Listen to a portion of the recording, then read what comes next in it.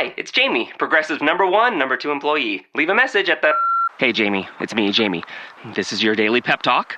I know it's been rough going ever since people found out about your a cappella group, Mad Harmony, but you will bounce back. I mean, you're the guy always helping people find coverage options with the Name Your Price tool. It should be you giving me the pep talk. Now get out there, hit that high note, and take Mad Harmony all the way to nationals this year!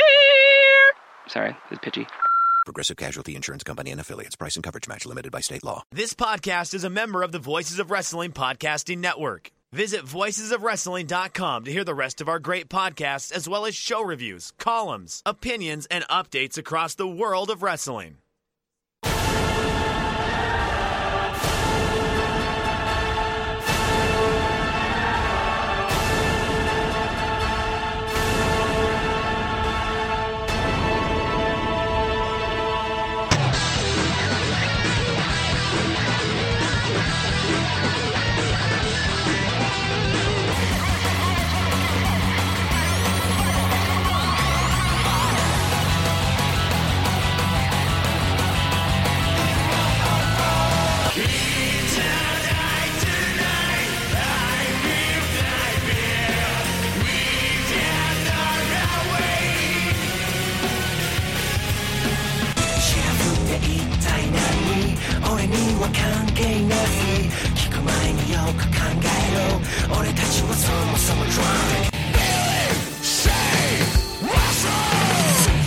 That's not that outline is the way that way is here even for the hungry friend.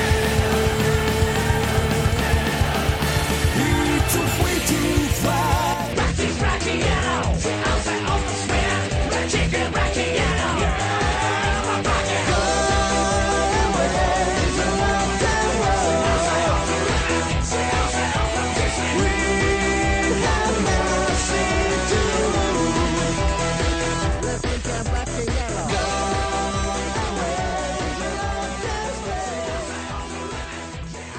Welcome back, everybody, to another episode of Open the Voice Gate.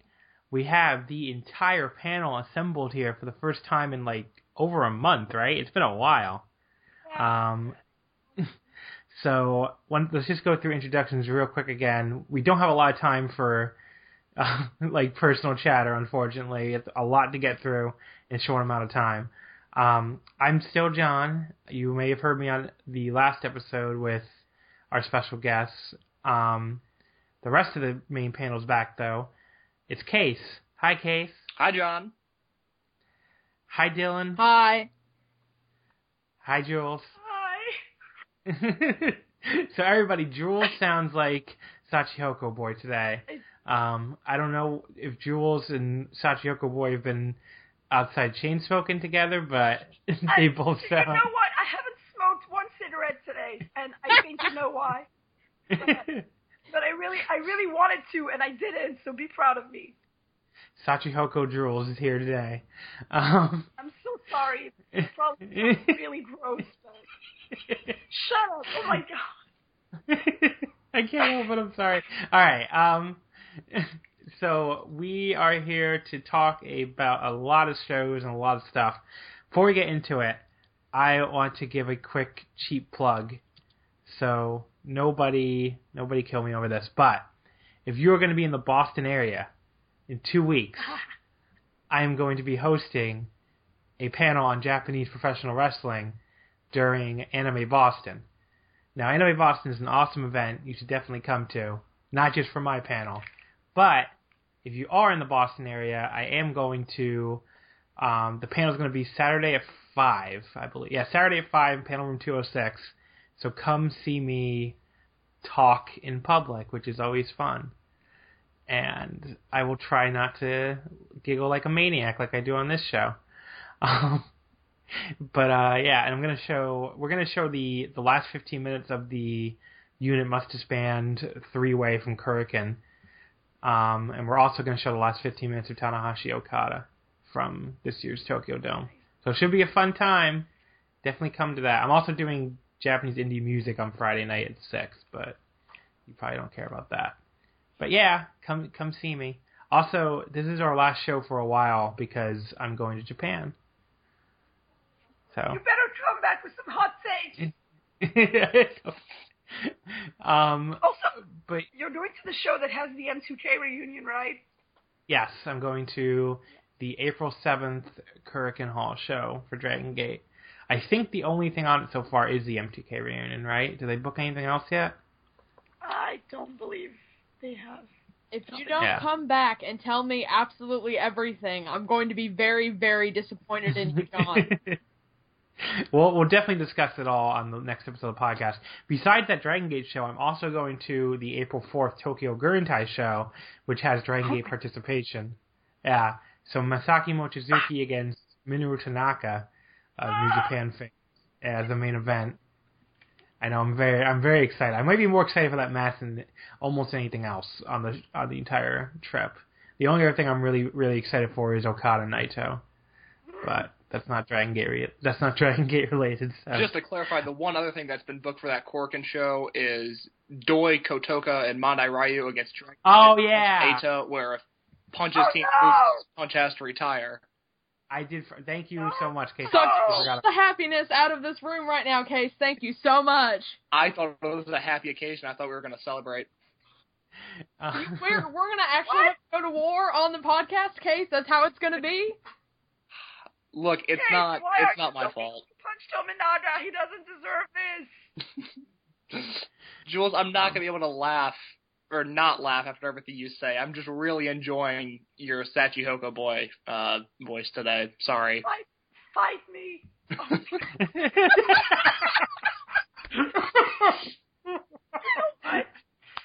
I just realized I plugged in my boss when I was saying when it is. It's April 24th through April 25th through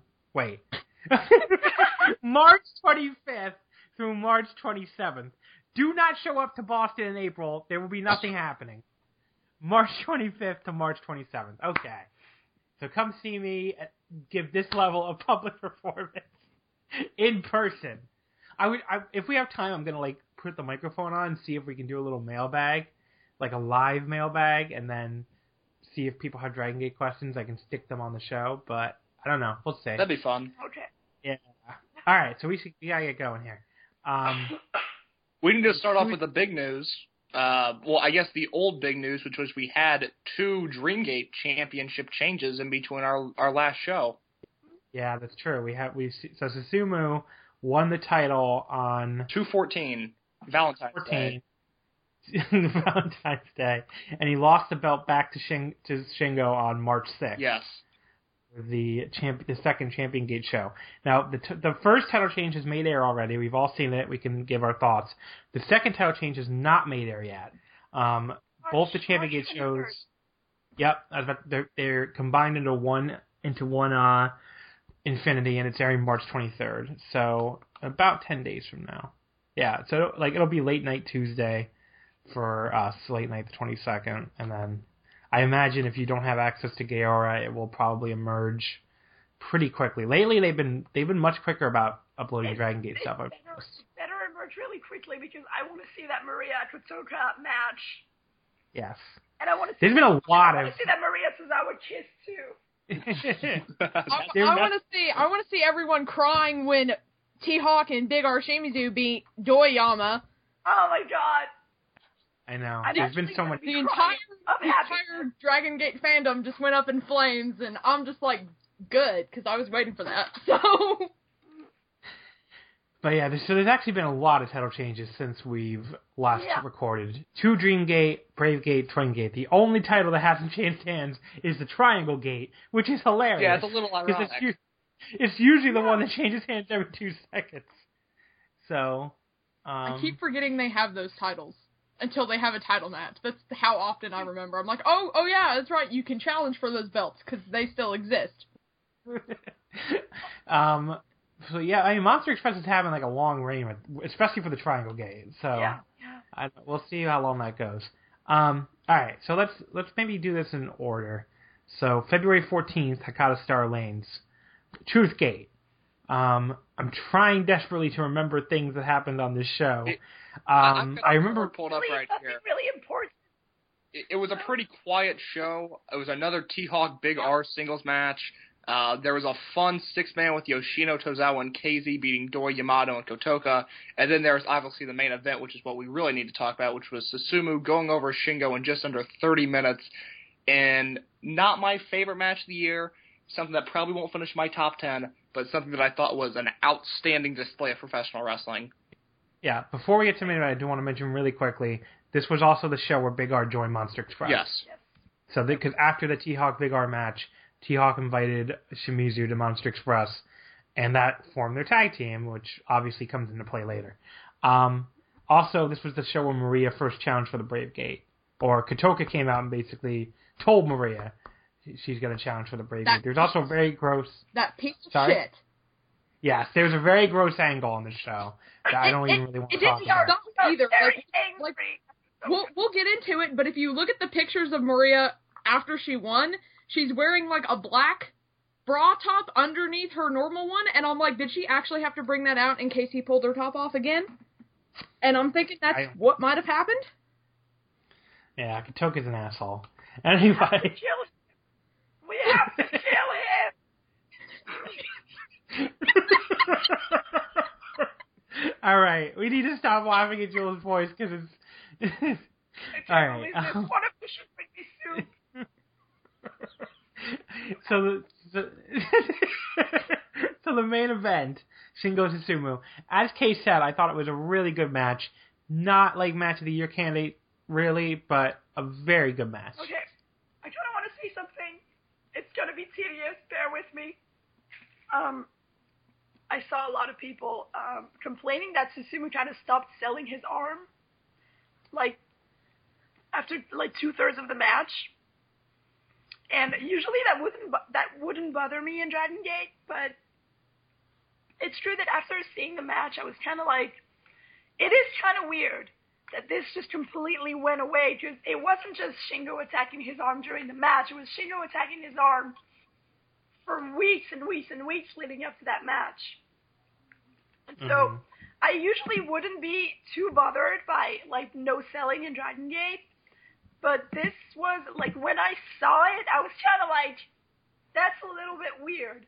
But that was really the only thing that bothered me about the match. I thought it was really great. I thought Susumu is amazing, and Shingo was really, really, really brutal, which I love. So that was my take. I'm just gonna shut up now. That was the only good news I got that night. That was the same night as I don't remember. I can't remember if it was when they lost the titles or when they went up against for the Briscoes and Yano for the titles again. But that was the news when like Tama Tonga didn't get the 6-man titles, and I was at work and it just broke my heart, and I'm like, this is a terrible, horrible day. And then like all of a sudden I check my notifications on Twitter and I'm getting accused of being a witch and having people demanding to know what I did to Shingo. I'm like, what the fuck are you talking about? And then I was sending you like 500 DMs. I was sending you 500 DMs because I was watching that New Japan show at the same time, and then following what was going on Twitter through Jay. And I saw the tweet, and I was like, holy shit! And I was like, Tanahashi who? Susumu is the new Dream Gate champion! Oh my god! And I was sending you a ton of DMs, and, you know, it was beautiful. I will say when I watched the actual match, normally I don't have a problem with interferences where Berserk is concerned, but I had about 5 million problems with every single interference over and over and over and over again. And like I told Jules, I don't really think Dragon Gate did enough to establish why Susumu was such a much bigger threat than all of Shingo's other opponents. Sure, he got a few lucky, like, roll-up wins, but it wasn't really a big deal for them to pull out, like, literally every stop on the train to Interferenceville.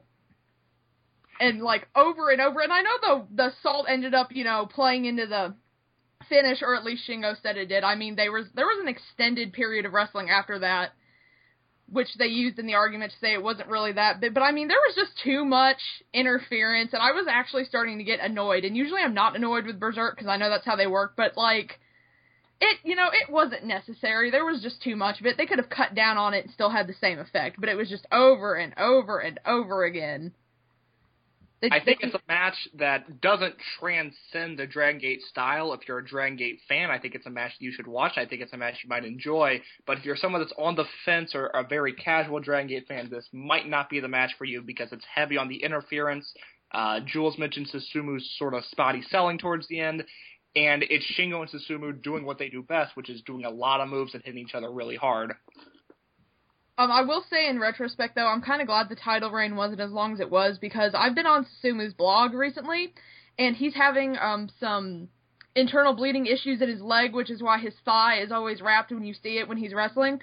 So it maybe was a better idea to keep the title reign short, which I know you wouldn't expect me to say, but I don't really want him to be in a position where he could get more hurt, because, as the champion, you're expected to deliver way more than you already do, and, I don't want him to get hurt. He talks about his leg hurting all the time when I translate the blog over, so I'd rather him be in a position where he doesn't have to worry about it as much, because, it seems like it's really, really hurting him. Do you guys have any other thoughts on that 214 Fukuoka show? The only other thing we should mention is Yamato's role in Shingo losing, and, the beginning of teasing some dissension there at Yamato and Shingo, because that's a theme that's still playing out, I feel like. We're going to get face Yamato, that's what's going to happen. I think that's the path we started on here, but it could be a swerve, who really knows?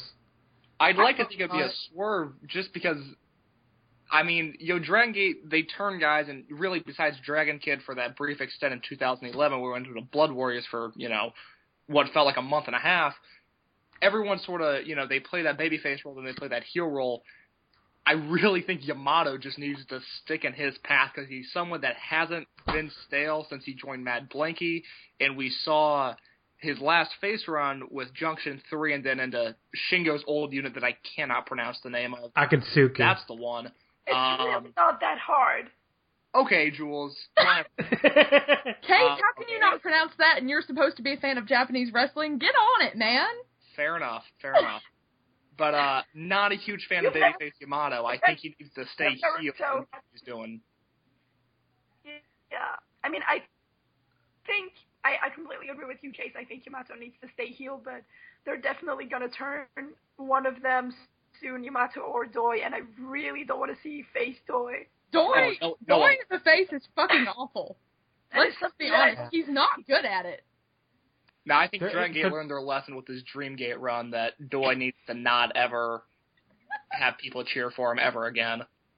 Well, he did go back and do that 1 year in World 1 International, which was pretty terrible, honestly. Ooh, I forgot about that. I think for that. Which is pretty awful. I have to say, a big fan of the Hot Pink Zebra year. Hot. Yes. No, that World 1 International unit was like Ricochet, Swan, Yoshino, Pac for a little bit, Doi, and maybe Shachihoko. Sachi was in there. As a success rate, not a great unit, but in terms of fashion, the pink and the gray worked really well together. And the zebra prints, like I said, Doi had some zebra prints on his trunks and his boots, and it was like... It certainly was an upgrade from second Doi.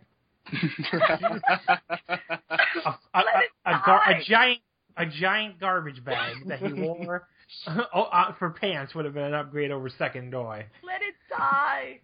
No, we can't let it die now. It's too funny.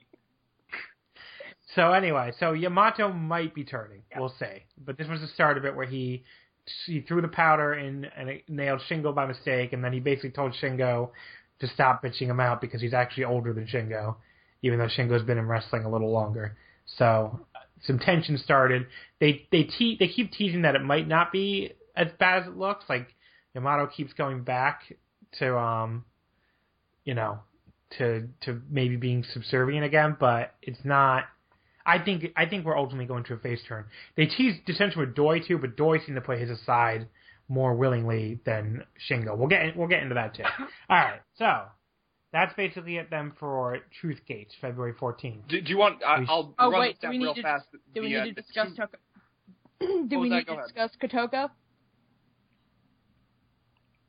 No.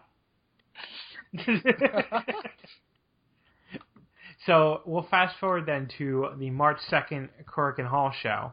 Not a lot happening on the undercard here, although the Stalker Ichikawa tag match was like pretty funny. I don't know.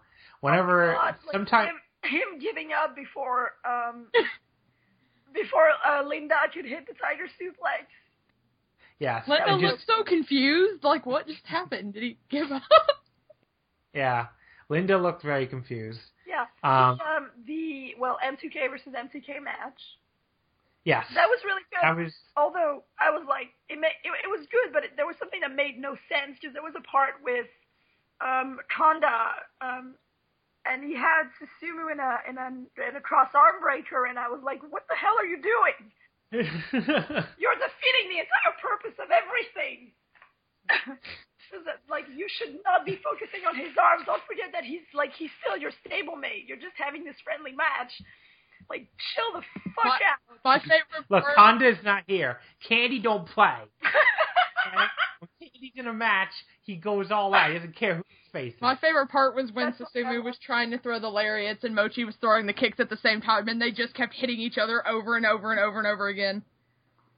It's a spot I think they do every time they wrestle, and every time I love it. I think it looks so good. Yeah. You know that picture of Daisuke Sekimoto in the t-shirt that says, I'm hard? Oh my god, no. That's me when they do that. I'm hard. Thank you, Jules. Yeah, but that was really cool. I really liked that match, yeah. Yeah, it was really fun. Especially for a 12-minute match, it was a good time. Yeah. So that led to the four of them deciding to team up, which was a pretty funny little segment. Oh my god. And he basically, I remember Mochizuki was like, they were looking for opponents and whatever, and Mochizuki's like, well, no one answered. And Mochizuki, he said he was expecting either Crazy Max or Do Fixer. And when he says Do Fixer, like Genki, like, he's like, that's me! He's like, I'm Do Fixer, I'll fight you. It was pretty good. I enjoyed that whole segment. So they basically were like, they just decided they're going to walk off and try to find a challenge later. So then we get to the special Yashi tag match. My favorite match. Of course. I liked it. I was a little bit like underwhelmed by it, to be honest, but it was just so weird seeing Yashi in there again. Not in like a bad way, but just like in a like, wow, he has been gone a long time, and here he is again. He sticks out so much. Yes, exactly. Funny. He doesn't sticks look out like he and it's belongs there. Here's some indie sleaze, and it's like, well, Dragon Gate, other than Ariken, I don't really know if I'd call them indie sleaze at this point. They're not really at all. No, they've got some polish there, and then Yashi shows up, and it's clear he hasn't been in the company in 11 years. Yeah. I mean, I didn't dislike this match, and I like Yashi, but it was like, wow, here's some indie sleaze in the semi-main event here. It's like, this doesn't feel like it really meshes at all, but it was cool in that way, I guess, but it also, like, I thought it dragged a little bit, too. I don't know if they really needed almost 16 minutes. When I was watching it, I had that thought, and you could read my full review of the show on voicesofwrestling.com. I've got it up there. But it was... Yeah, plug it, Case. That was a solid plug, wasn't it? Yeah. It felt like like they did everything right. It was a technically sound match. They were smooth. It was clean. And then the finish happened, and it killed all interest I have in ever seeing Yashi and Dragon Gate again. I guess they got out of that. They protected everyone in the match, but just the DQ finish and a semi-main in Korakuen, that's not what I look for in Dragon Gate. It's one of the main reasons I didn't like Shingo versus Gama from December. I just don't like those DQs and big matches in Korakuen. I agree. Like that match. Excuse me? No, the Shingo versus Gama. Oh, no. Well, I mean for the comedy. Gama actually beating the shit out of Shingo. Which, the more I see Shingo getting ready to, absolutely destroy the wrestlers I like, hey, I'll go back and rewatch that match a few more times. Yeah. Listen to Gamma talk about getting the visual pin. That was enough. That was enough for him. He was like, all right, I got the visual thing. About the Yashi match, though, I think my favorite spot was when he whipped Yamato with his dreadlocks. Like, he just, and it echoed. It was really loud. Right out of my mouth. Yamato even looked a little bit shocked. Like, what the hell? Once again, you know that picture of Daisuke Sekimoto with a t-shirt card? Yeah, okay. He wore the easy access pants, which I was specifically looking for because it's a running joke on my locked account about how the crotch of his pants has been cut out, and he's got a pair of trunks on. Put your head in there. Shut up. And but I liked it. I liked the match. But then again, like, I've been like majorly getting into this poor Angel who just got the shit beaten out of him for, like, most of his Dragon Gate career. He's not an angel. Come on. He's like a weed-smoking, chair-hitting son of a gun. Son of a gun? That's how you finish that out? I don't know. No, I but, like... don't know his mother, okay? I thought the match fit him. Like, I thought the DQ finish fit him. You're not gonna hit current-day Brother Yashi with a fucking box and have him, like, not retaliate. No, that made perfect sense, because that's who he is now. Like, that's the way he's gotten over the years. I'm sorry, but the end of that match, like, with Yoshino being like, why the fuck did you do that? Yashi was literally like, this is not a face, Mom, this is who I am. And that's literally what happened. And it's accurate. I mean, you know, God bless Yoshino. Apparently he's not watched a single Brother Yashi match after Yashi left the company. Because that stuff happens or in the company. I mean, he turned on. Just totally didn't pay attention during their tag matches together in Otakon or anything. Nope, he just turned a blind eye.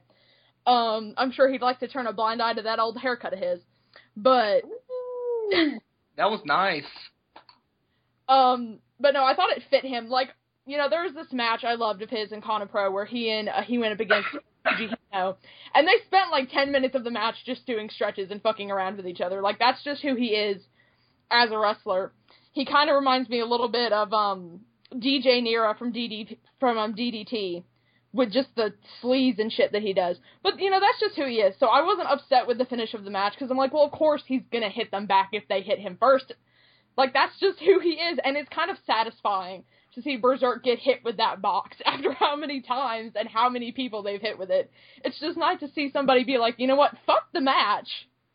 You hit me, and now I'm gonna hit you both. Yeah. I mean, it was kind of logical in a way, but... I don't think it's true that it kind of, like... I was like, oh, that's it? I don't think he would have gotten a clean finish out of that match, though, because they don't want to make Yoshino look bad, because he's, you know, a reigning Triangle Gate champion for whatever that means for Dragon Gate, depending on how they defend the belts. They can't make... Don't forget that he's the Owadai Gate champion, too. Yeah, he's very proud of that. He won't let you forget. He won't. You can't have Yamadoi take the fall, because, like, that's going to look so bad when they have to go to defend their titles that they got beat by this tag team that literally got together after 11 years. And they weren't going to bring Yashi in after 11 years just to have him eat a pinfall. I don't think he would have agreed to that. So they had to come up with something that was going to work because of the situation they wrote themselves in. And I think that they found the one logical thing that they could actually get away with doing that still made sense in terms of the characters. Because there was no way you were going to get a clean finish out of that match. Me and Jules were talking about that for, like, a while after they called the match, that who were you going to have lose? It didn't make any sense. Yeah. Alright, so, any other words on the Yashi semi-main? Well, do you want to touch on the future of Yashi and if he comes back? Yeah, we can do that. So we haven't heard anything about him since this show, right? Like, no, I've heard nothing. He's got a 3-way match coming up with Jun Kasai and Takeda in another promotion. That's as much as I've heard so far. If he gets out of that match alive, which I don't think he's going to because it's Takeda, but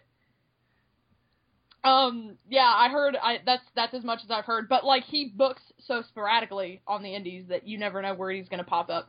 He could pop up on a 0-1 show, like, in a month or so. You know, it's just, there's no real telling with him. But as far as I know, he does have that much coming out and that match is, I do believe, later this month. I think it's on the 29th, I think was the date I saw on the poster. I have no idea. I just saw it, like, yesterday, but it's been a long time since then. But, yeah, that's what I've heard, and if he actually manages to survive a match with Jun Kasai and Masashi Takeda, then, you know, we'll go from there, but, like, I don't know, kudos to him for getting that match. That's pretty cool. Yeah, so I still not... I think we'll see him again. I'm not really sure when, but it seems kind of weird to bring him back and just have it be a DQ, and that's the last we ever see of him. So, I don't know. I think he'll be back eventually. I mean, he needs to come back if only to He be needs at least once. He needs to come back one time with Kondo at least one time. I want to see them redo that move from that episode of Vamonos Amigos where Yashi literally walked all the way up his body and then flipped off his shoulders, which was like the coolest thing I'd ever seen. Rest in fucking pieces, Sema, though. That was bad. Turn off, please turn off the Fudanchi right now. That's what we're here for. I mean, it is, but, you know. So Yashi, we think he'll be back, is basically the consensus, right? Yes. I hope so, but I'm not going to hold my breath. Oh, okay. So maybe we'll see him back, I guess is the consensus. We hope he'll be back. Yeah. Main event time. Main event, we had the 10-man tag. You know what? I think there's just one thing that I have to say. That's literally the only thing that I have to say, because it's the only opinion that matters right now in this moment, in this instant, in my life, is that KZ is the best fucking wrestler in the world. Yeah, KZ was great in this match again. Maybe not the best wrestler in the world, but like definitely top 10 for me in Dragon Gate right now. If not top 5, but that's just my bias. He's been my favorite wrestler in the world this year. 3 outstanding performances in Cork and main events. But like, it's good enough for me. I think he did the best in that match. It's the second Korakuen main event in which he gets pinned, and it's the second Korakuen main event in a row where he's the best wrestler in the match. Yeah, and it's like, he was fantastic in this match. Yeah, this is a step below the unit disbands match from the month prior, but I still think it's something that everyone needs to go out of their way to see, simply for the KZ interactions with Shingo and Tanizaki, especially. Because like maybe it's because it didn't have the stakes that the losing unit disbands match had, but in the same way, I feel like KZ delivered a performance that was like equal in intensity. And he delivered those uppercuts that are probably one of the things I love the most about him. So. Yeah, so I really enjoyed this match too. It was pretty damn good 10-man tag. It went 26 minutes, which is a little longer than I expected, but it was a really fun match. Can't really complain anything about it. To remind people, it was Shingo, Kong, Naoki, Monchan, and Katoka against the Monster Express team of Tozawa, Sachi, T-Hawk, and Big R Shimizu, plus KZ. And KZ looked kind of funny out there in his silver and gold Dia Hearts gear still, with everybody else wearing their Monster Express gear, including Big R Shimizu. He looks like a big Clementine. I love it. The orange does not match the Monster Express orange, but neither does T-Hawk, so I guess it makes sense. John, no one in Monster Express has the same fucking shade over. No one in... I'm so angry. It's true, though. It's really funny. All these units over the years manage to match up their colors, and then Monster Express just fucks up every time they add a new orange. It's never the same orange. They really love... They love all the shades of orange, okay? They just... It's their, all the pumpkins in the patch are beautiful, is what you're saying. It's their love letter to the many shades of orange, I guess. 50 shades of orange. But yeah, it was a good match, though. I really enjoyed it. KZ turned down Monster Express. That was a sad moment. Yes. Yoshino looks so dejected. He actually had a little crisis there in the ring. Yoshino, I was half expecting him to just, like, go sit in the corner of the ring with his, like, head between his knees and, like, why? How could this happen to me? He made his mistakes. I think it was Michael from our friend over at Inside the Gate who made that tweet. Masato Yoshino in the horrible. No good. Very Very bad day. He should have sat in the corner like Raven. And just been like, nevermore. But like, Tozawa was honestly, there, though. Tozawa was there to hug him and reassure him to be okay. Yeah, I was literally about to say, you have like Yoshino being all sad. You have the M2K old man like being super, super fucking excited for some reason. And then you just have Tozawa like emerging from under the ring, yelling his head off because he doesn't know how to communicate any other way. And it's true. The best part of M2K coming out there being all excited wasn't their excitement. It was that Yamato was trying to like talk on the microphone, but he kept corpsing while he was trying to do it. Like he was trying to be all like shitty and serious, but like he kept laughing every time they jumped at him. And he didn't understand what was going on. Yeah, They kept jumping up and down like fucking like middle school kids. And I was like, these are grown-ass men, and there's... I just want to read this because it was so funny. So the original M2K quartet hit the ring immediately after the main ended. They were in a particularly happy mood and provoking berserk. Yamato was flabbergasted and confused. What did these strange old men want? Mochizuki said that he wanted them to be their opponents. Yamato was totally lost. Opponents for who? For what? What the hell is going on? Mochizuki tried to explain the situation, but Yamato wasn't following. In the end, the match was made, but Yamato told Mochizuki that if Berserk wins, Mochi has to properly and clearly explain why the match had happened. I hope that's an official stipulation. The best part about it is that Yamato was making fun of Big R for not understanding. Yeah. You need to beat somebody before you can challenge us, and now he can't even understand. And like some old friends want to get together and fight you. Like that just totally flew over his head. What do you mean? But like, imagine if you had like a group of fucking men in their 40s coming up to you and being like, hey, want to fight? Like, what the fuck do you do? Like, I don't know. I don't even understand, because isn't that Berserk's whole gimmick? Hey, do you want to fight and have some ridiculous stakes put in place? Well, I love the stakes for this match are very high in my opinion. If Berserk wins, I thought Mochizuki has to come up with a proper, clear explanation for why that match just happened. I kind of want to see that. He's gonna be like, I wanted to. Like, he's not gonna bother. He's probably just gonna kick someone's head off and like leave the ring and go have a drink with Don Fuji. That's what's gonna happen. Like, we don't know that's what's gonna happen.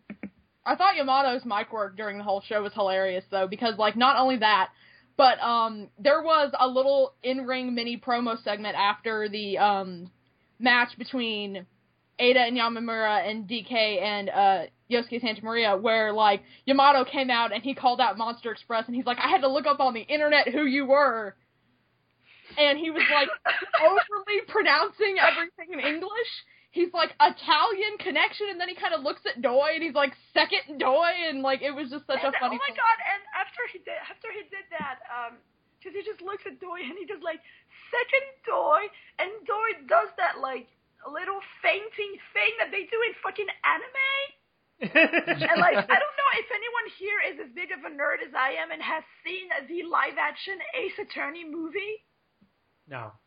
But basically, it's a fucking live-action movie in which they have scenes where the whole fucking courtroom does that little fainting thing at the same fucking time, except it's real people. So it reminded me of that, and I was like, what the hell is this overacting bullshit? But then again, it's fucking Doi, so... But Yamato was just fantastic. I just love everything, all the little nuances to his character, but the fact that he didn't, like... I just love this, I was telling Jules about this. I just love this little, like, the internal stories that Dragon Gate tells with little promos like that suggested that, like, even though the Italian connection was, like, a big deal at the time because Milano was a big deal, Yamato doesn't fucking know who they are. Like, Toryumon and then going into Dragon Gate, he has no idea who they were. Like, he doesn't know. He works with Yoshino still, And, Mori was in the company until I think he retired I think it was 2010. But Yamato doesn't know who the Italian Connection is. He had to go and look them up on the internet. And like I was telling Jules, my favorite part about, Shuga and Yashi coming back was that they had no idea what the fuck had happened in Dragon Gate while they were gone. They just decided to not pay attention. So they're like, oh, it's Second Doi. And Yashi's like, I don't know who you are, Yamato. That's nice. Whatever. And, they don't, the little things that they don't know about each other is so funny for a company that has had, the same core roster for a really long time. I just think it's so cute, because those little promos, that's what they're telling with those, little things, if you read between the lines, that, Yamato doesn't know who the Italian Connection was. And I think that's cute, considering he's worked with Yoshino forever, and, his Wikipedia page would have told Yamato everything he needed to know. But Yamato doesn't know shit. I think this is what you're trying to say. Yamato doesn't know shit. He doesn't. God bless his heart. He's just flying blind into all this. He's like, I had to do internet research. That was what he actually said. I'm like, oh, honey, no. That show was really funny. It was that's one thing that I think we can all agree on, is that it was really funny. The part about Punch Tominaga's career being at risk wasn't funny. I'm probably the only person upset about that. But no, you're not the only person who's upset, but I really don't think that Punch is at risk, and that's why I'm not really upset.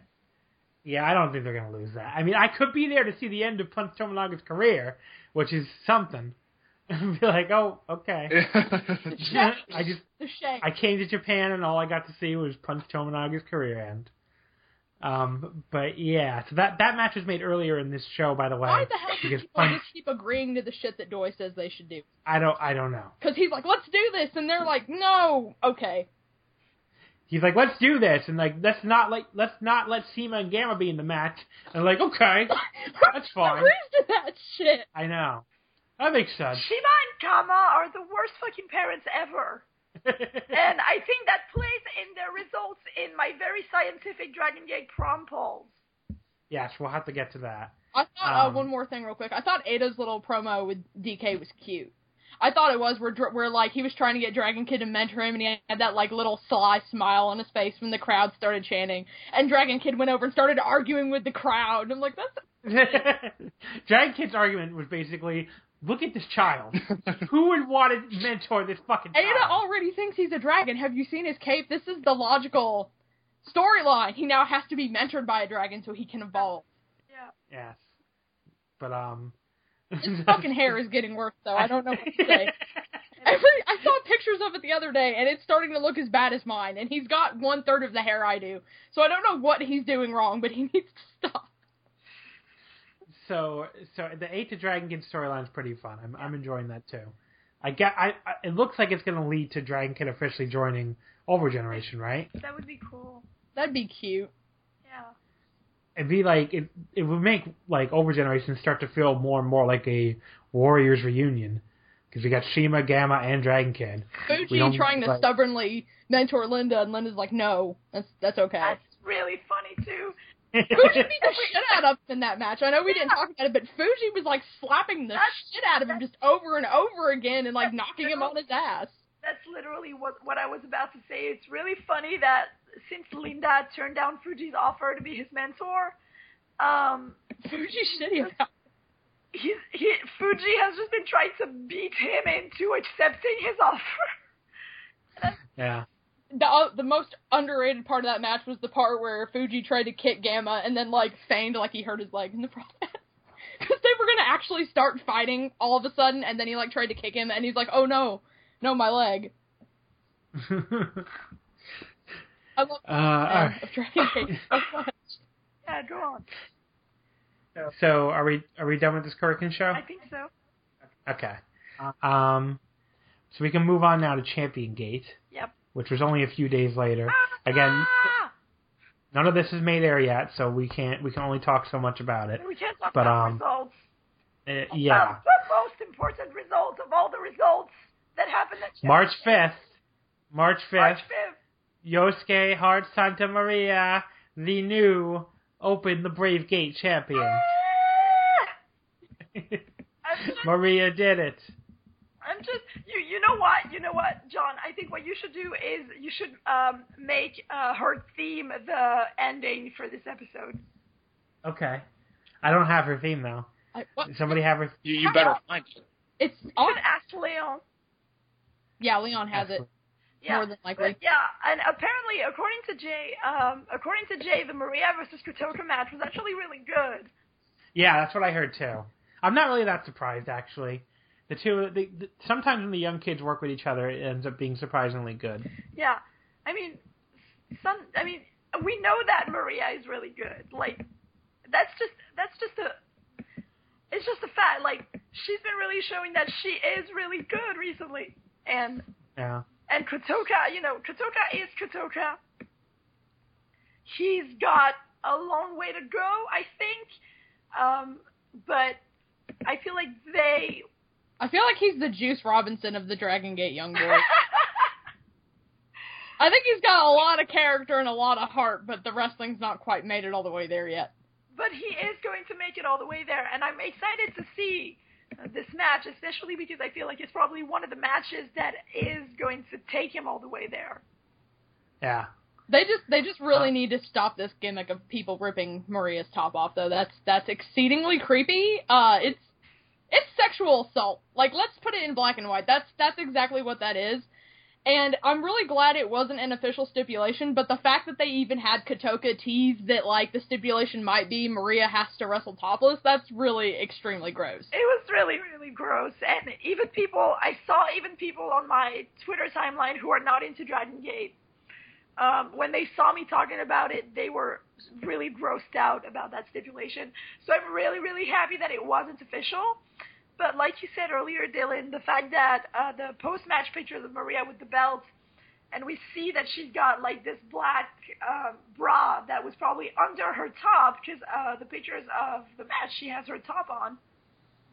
So the logical conclusion is she wore it as backup in case because she expected Kotoka to rip off her top again. And because she had her top on at the beginning of the match, according to the pictures, then Kotoka definitely tried to take it off during the match. So we have to kill him. He's got. It could have been Naoki after the match. We have to kill him too. No, they both got to go because this has gotten. And the thing is that before all this happened, I really, really liked both of them. You all know that, but this has skeeved me out on a personal level. Like, it's not even just a gross storyline anymore. You're like actually invading a trans person's agency over her own body, and at that point, you've crossed too many lines. And Kotoka and Naoki both need to like fuck off. Seriously, yeah, pretty much. It's not funny. And I saw someone, like, I know someone tweeted, like, if it only happens, like, the one time, then I guess I'm okay with it. Well, no, it shouldn't happen at all. Like, that's something I want to take Dragon Gate really to task for, and there's not much that we do take them to task for in terms of storyline. But that was, like, 17 steps too far. And to have Naoki come in after that and tell her, and he told her, his words were, she looks like an old lady who runs a transvestite bar. There's no reason for them to go there. There's a million other heel tactics in the world. You don't have to go for the ones that are, like, intentionally offensive. Yeah. Like, it's just gross. Yep. So, yeah, that whole thing is, like, I hope Maria, like, gets rid of Berserk. I hope she beats Tanizaki. Because the match was set for Memorial Gate in Wakayama on the 21st. Wasn't it Jay who said that the titles never took a chance there? It was Jay. I think it was also Andrew and Racy 16. And I think that Michael from Inside the Gate also told me that. But I actually have some feelings about that show, and it ties it into one of the questions that we have for the mailbag. So maybe I'll talk about that later. But I feel if she beats Naoki, then the only other person in Berserk that I know of who can challenge for that belt is Monderu, and she's beat him. She's beat him 1,000 times before, so that's not actually going to be a problem. Yeah. So the way I see it, we move her past Berserk, she beats Naoki, and then maybe she can move on to, Ada or Linda, someone who's, going to be not a piece of shit. Yeah. Basically. A Linda Santa Maria match would be at the top of matches I want to see in 2016. I've seen their interactions in matches before, and they have great interactions in matches, and they would have a fantastic match together. Yeah. So you guys aren't worried at all about Naoki possibly winning? Because I'm a little I worried. am. I don't think The so. fall boy of the B team of Berserk. John. I'll take no. John, I am actually worried, and I have my reasons, and I'm going to talk about them during the mailbag because it ties into one of the questions that we got. Okay. So, the only other thing on that show, other than Maria winning, which was awesome, obviously, was the Sumos kind of getting their asses kicked. And I wonder if this is the end of the Sumos now, because they lost all 3 matches. Sumo Kanda lost to Naoki in only 5 minutes. The Sumo Susumu and Sumu Kines lost to Shingo and Cybercom. In a match I'm really looking forward to seeing. Yeah, that probably was really good. And the main event, the Triangle Gate title match, the Monster Express team retained against Sumo Fuji, Ryu Sumo Sato, and Kinki Horiguchi, SUMO. It's kind of fucked up for Fuji to go after the triangle belts. That he vacated! Like, vacated! Yeah, he was like, this is a belt for younger people. Fuck that, I'm gonna go after it one more time. What the fuck, Fuji? Like, I have so many questions with continuity in Dragon Gate right now. Like, he specifically said this is a belt for younger men, and we're gonna vacate the titles, and they all agreed to it, and now he's like, no, I'm gonna go after him again. Why? With some old people, too, because it's not like the Jimmies are... No, they're not. They're in, we call them the nerdy dads. That's their whole gimmick, is that they're older dudes who are nerds and wear glasses. Oh, by the way, I just realized we kind of buried one of the leads with that Jimmy's thing, or with the M2K reunion. We are getting Jimmy Masaki in that match. Which doesn't make any fucking sense! He specifically requested that's what his name be, though. Like, he argued with them about it, so... No, but like, first of all, Jimmy Mochizuki sounds better. Second of all, I agree with John. Why did it? I think it was John who said that on Twitter. Why does it have to be a Jimmy's thing? Like, come on. Because he's wrestling with the Jimmies. Get into the spirit. But he actually, like, when they offered him a spot in the Jimmies after Diahards disbanded, he pointed out correctly, like, it'd be pretty stupid for me to join you guys when I was, like, one of the people trying most to end the Jimmies in their first year. Yeah. So, I don't know. I'm okay with it for one night, but it doesn't really make any sense. There's a lot of stuff going on in Dragon Gate that unless they've got some long-term explanations in the works, it doesn't make sense, though. Like, that's kind of one of the things I was talking to Jules about, is that they're making a lot of decisions right now that don't seem to be backed up by the stories that they've been telling us. And, like, with Shingo and Susumu, which we'll get to. So, like, I don't know, it's just... Unless they've got some long-term explanations in the works, I do question what's going on right now, because usually they're really good about storylines, but recently they're kind of, like, going back and forth. I'm like, slow down, guys. Yeah. The other thing I do want to point out is that in match number 3, it was Dragon Kid and Eita against Shima and KZ, and Dragon Kid won with the Firebird Splash as a tribute to Hayabusa. I'm looking forward to seeing that. Yeah, and it was originally not that match. It was originally Eita and Shima versus Dragon Kid and KZ. And they changed it after Eita pleaded again with Dragon Kid. I don't know, a sad little moment. I saw a tweet where Hayabusa said if he could wrestle for any company in the world, when they asked him, he said he'd still be with Dragon Gate. And I know Neville on Raw did a Phoenix Splash off the second turnbuckle in tribute to, and it landed it beautifully, so it was, it's nice to see that even though he's, gone on to bigger things, that he still remembers, and that was a nice little tribute to work into. Because they were on a team together in Dragon Gate. So, I agree. Obviously, the news of Hayabusa's passing was really sad. Yeah. So I guess that's pretty much it for the first Champion Gate show? Yeah? Yes. Yep. All right. Champion Gate show number 2, March 6th in Osaka. Well, they're both in Osaka. First of all, the Twin Gate title. Legendary reign of Doi and Yamato. Ended by children. God fucking bless. Ended in 29 minutes by T-Hawk and Big R Shimizu. Shimizu pins Yamato with the shot put slam. People were so mad. I'm not happy. First, I have something. All right, let me. I want to say something first. I get this is one of those things where people are mad and other people are fine with it, and I totally get where both sides are coming from. I get where the Doriyama people are coming from, where they're saying that a thrown-together team shouldn't be the team to beat Doriyama. As I explained, though, this is what I was worried about. Remember I wrote that I just remembered what exactly you're going to talk about. I just remembered it. You talked about with Gamma and Punch that sometimes the thrown-together teams are the ones that come in and beat the dominant tag team. This happens all the time in Dragon Gate. Yep. The Kineska team got beaten by the totally thrown-together team of Doi and Gamma. Doesn't even sound like a good team. Yes, it really wasn't. The team of Yamakong that was awesome in a dominant Twin Gate team, they were beaten by the thrown together team of Gamma and Susumu. Why it keeps involving Gamma, I don't know. At least there you go. At least it didn't involve Gamma for once. Very true. We could have gotten Punch Gamma a lot. We could have gotten it being Punch Gamma. You could have gotten Gamma pulling down Yamato's trunks in that match. Yeah. Those were some good pictures. At least it wasn't Punch Gamma. So it happens a lot in Dragon Gate. So I wasn't that surprised. But I get what their point. What the point is that they wanted. It would have been better if it was a. I think we should let Jules go off about T-Hawk though, because I know they want to, and I think it's fair to let Jules do it because T-Hawk is their favorite. But really quickly, before Jules says that, on the other hand, I do get what the people who are pro this title change are coming from. T-Hawk and Shimizu are two very important people to the future of Dragon Gate. If you're going to have someone finally end the legendary Doriyama reign, I'm totally fine with it being two guys who are super important to Dragon Gate's future. Yeah, I completely agree with that. Can I go? Yeah, go ahead. Okay, sorry, you're going to have to bear with my terrible voice for a couple of minutes.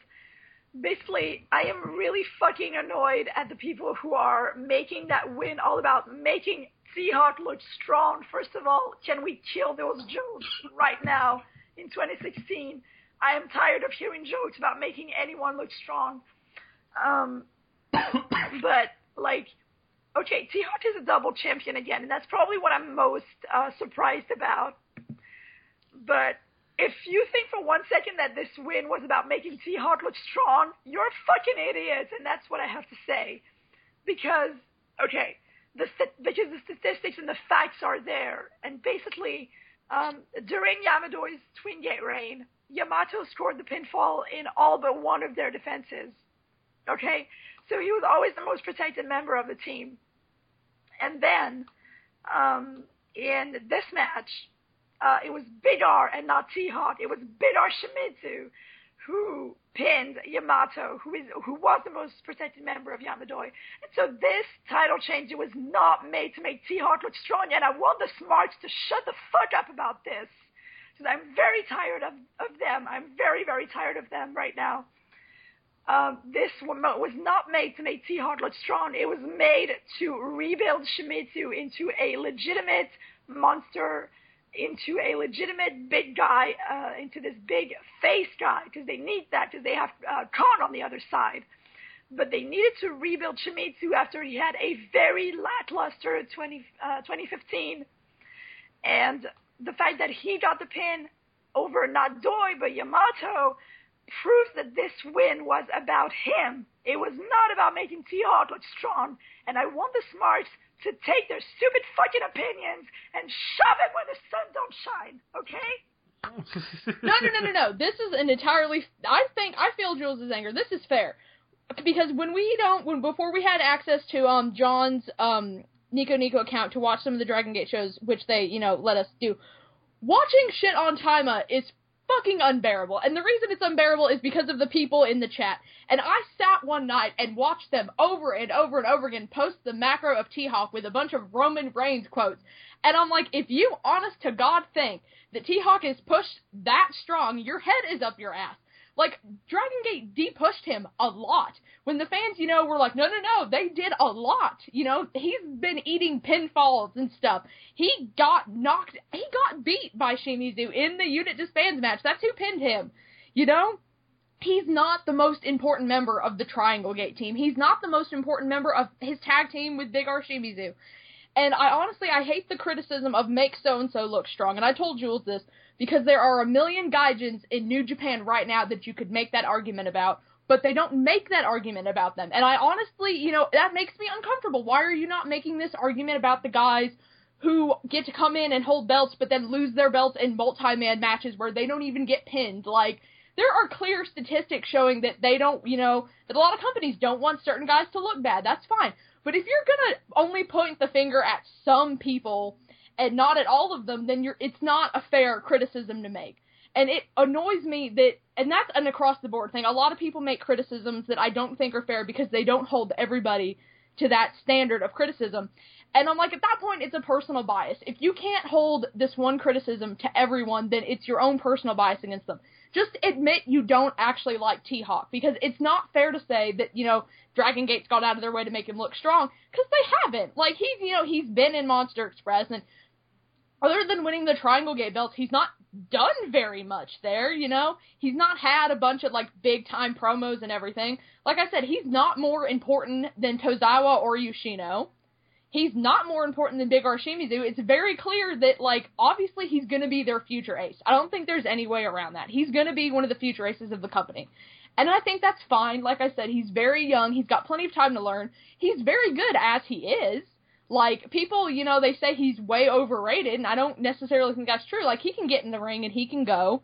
He's a little bit weak on the microphone, but, they're younger. It's considered an anomaly that Linda is so good at his age, and he's just, a handful of years younger than T-Hawk. So, I understand why Jules is upset, because it's an unfair criticism, and people will not shut up about it. And like I said, I think it's unfair to aim that at certain people and not at everyone, when I could make that argument about Michael Elgin, I could make that argument about Kenny Omega, I could make that argument about Redragon, and, no one's going to. I remember in a Voices of Wrestling article, one of the writers even mentioned that Red Dragon was invincible in Japan because they almost never ate pinfalls to lose their own belts. And I'm like, you're not making that criticism about them in New Japan, so why are you going to make that criticism about T-Hawk? I don't think it's fair. Yeah, I agree. I do want to bring up two things real fast. One, the shot put slam, more so than normal, has been put over like death lately. On the 225 show, which just hit the internet, I haven't watched any of it, but Mochizuki does a promo after being pinned by it, saying that this is the move that's going to lead Big R and T-Hawk to greatness. So I'd look in the future for anyone that counters the shot put, that's probably going to get a big reaction. I'm looking forward to eventually seeing that. And then two, what I wanted to bring up to you guys was the Twin Gate reign of Yamato and Doi, the best Twin Gate reign ever. Yes. I mean, how could it not be? Yeah. The only two that come to mind are the Mochi Fuji reign from 2012 and 2013, which had a lot of good stuff, and then the short Shima Ricochet reign from 2011, which, like I said, was short. They had the match where they won the title in Kobe World, one of my favorite Dragon Gate matches ever, and then they had 3 defenses before vacating the titles. But, I mean, at this point, it's got to be Yamadoi, right? Yeah, if I want to bring up some early reigns that I liked, I was really into the Ryusuke reign. Yes. I think it was 2007. That was really good. I think that lasted about 5 months. I was also really into what was the other reign I was just thinking of? Oh, the Yamakong. Yes. That was really, really good too. That's the only time I like Cyber Kong, if I can be honest. I know. I really enjoyed that. Our friend, he really likes that reign of Yamakong. Yeah, it was really good. So those are the only ones I put even into consideration, along with Mochi Fuji and the Spiked Mohicans. But I would still give the edge to Yamadoi, just on the basis of length and how many awesome defenses they had. I would give it to Yamadoi. Well, I do want to say one more thing though. I think it was time for them to lose their belts. There wasn't really anything else they could do. Yeah, I agree. They broke the record on reigns. There wasn't any more teams they could really, steamroll through. And, at that point, it was going to be a bunch of thrown-together teams because they pretty much beat everyone else. Yeah. Yep. I mean, they did the Kineska match. They did the Marha Zappa match. They beat the Amigo tag for the belts. I guess you could have done Amigo tag again because it'd been a long time. Yeah. But that's really it, I guess. Ricochet, Seidel, Dragon Kid, Flamita, Yoshino, T-Hawk, Gamma, Punch. They rolled through them all. Yeah. Yeah. Yeah. You could have done Ozako 6, maybe. Even Mochi Fuji. Even Mochi Fuji, you're right. And That would have been cool, the Osako 6 match, and I've never been as high on Osako 6 as most people have. I remember Alan was all about those Osaka 06 versus T-Hawk and Ada matches from 2014. I thought they were good. I didn't think they were great. But as much as I hate Yama, I think a Yamadoi versus Osaka 06 match would have been marvelous. True. You don't like the Hobo Wizard? I can't say I do. So tragic. He's so funny. Oh, man. It's okay. He's just an embarrassing dad. Sometimes liking a wrestler isn't even liking their wrestling. Sometimes it's just liking the person they are outside of the wrestling. So what do we do? We have any ideas what we should call the new champion team? Aren't they Big T? Big T. Big T. Big T. That's what we're calling them. Oranges. So they're gonna look so miss. They're gonna look that butt with like two little apples, right? and then Big R is just like a big orange, so like apples and orange. They're gonna look. Are they gonna get Big R Are they gonna get him like a jacket? Because T-Hawk has a really elaborate looking jacket. It's gonna look really funny when he comes out in his elaborate jacket and his pants and his belt, and Big R comes out in the singlet. And yeah, okay, but I do have to say that T-Hawk wears that coat, and Tozawa and Yoshino don't have any special jackets or whatever when they come after the Triangle Gate. So it's so funny when they've got like this one guy, like that picture of Yamato and Shingo and Doi, and Doi forgot his jacket, like he didn't wear his elaborate jacket out, and he looks.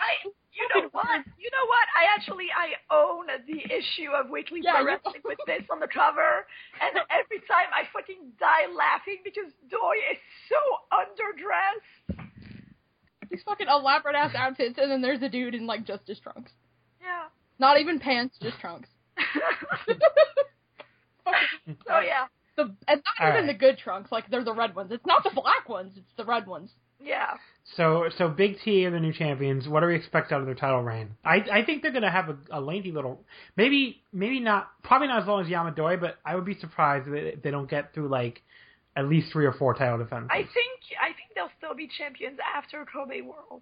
I was going to say I agree. I hope so. But I have no idea who could be their first challengers. Like, I think they're going to be a good team. I think they'll end up being more cohesive than a lot of people would expect out of them.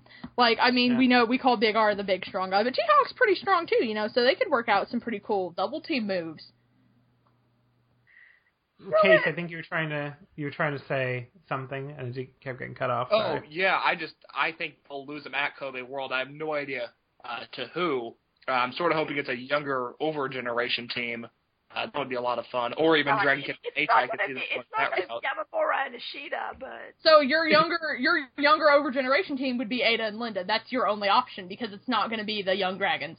Yeah, or Eita and Dragon Kid. But if I'm booking, Yamamura is winning the Dreamgate title at Kobe World, but that's why I'm not... do that! Can I ask one question? What happened? Because when the last time that I was like actually on when I was actually on my public account, which I like never use because why would I use it? Everyone was real high on Ishida, and then the next thing I heard, everyone was real high on Yamamura, and I'm like, what? Wait a minute, what happened? Because there was something that must have happened. Because I think they're both amazing, but like.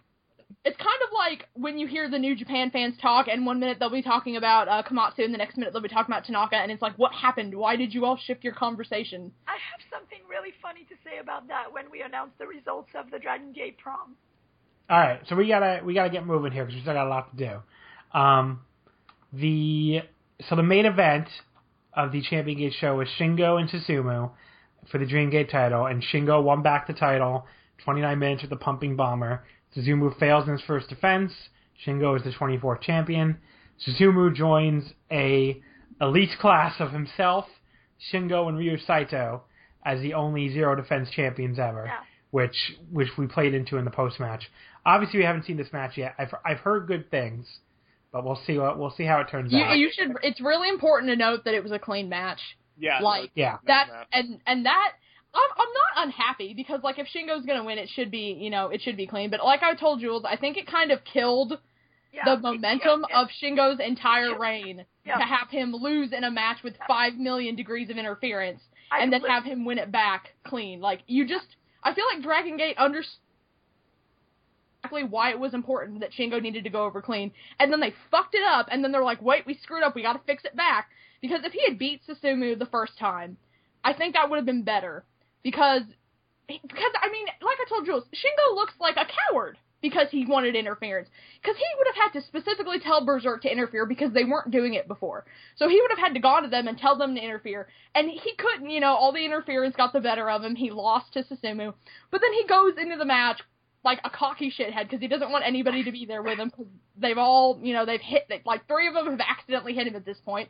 And he wins. And it kind of makes him look like a coward for needing the interference in the first place. And I'm like, you didn't need to do that to him because whoever's going to beat him, it's going to be a big moment. But I feel like they made him look bad. Like, we already knew Shingo was infallible because he'd been pinned by Susumu and Shachi Hokoboy.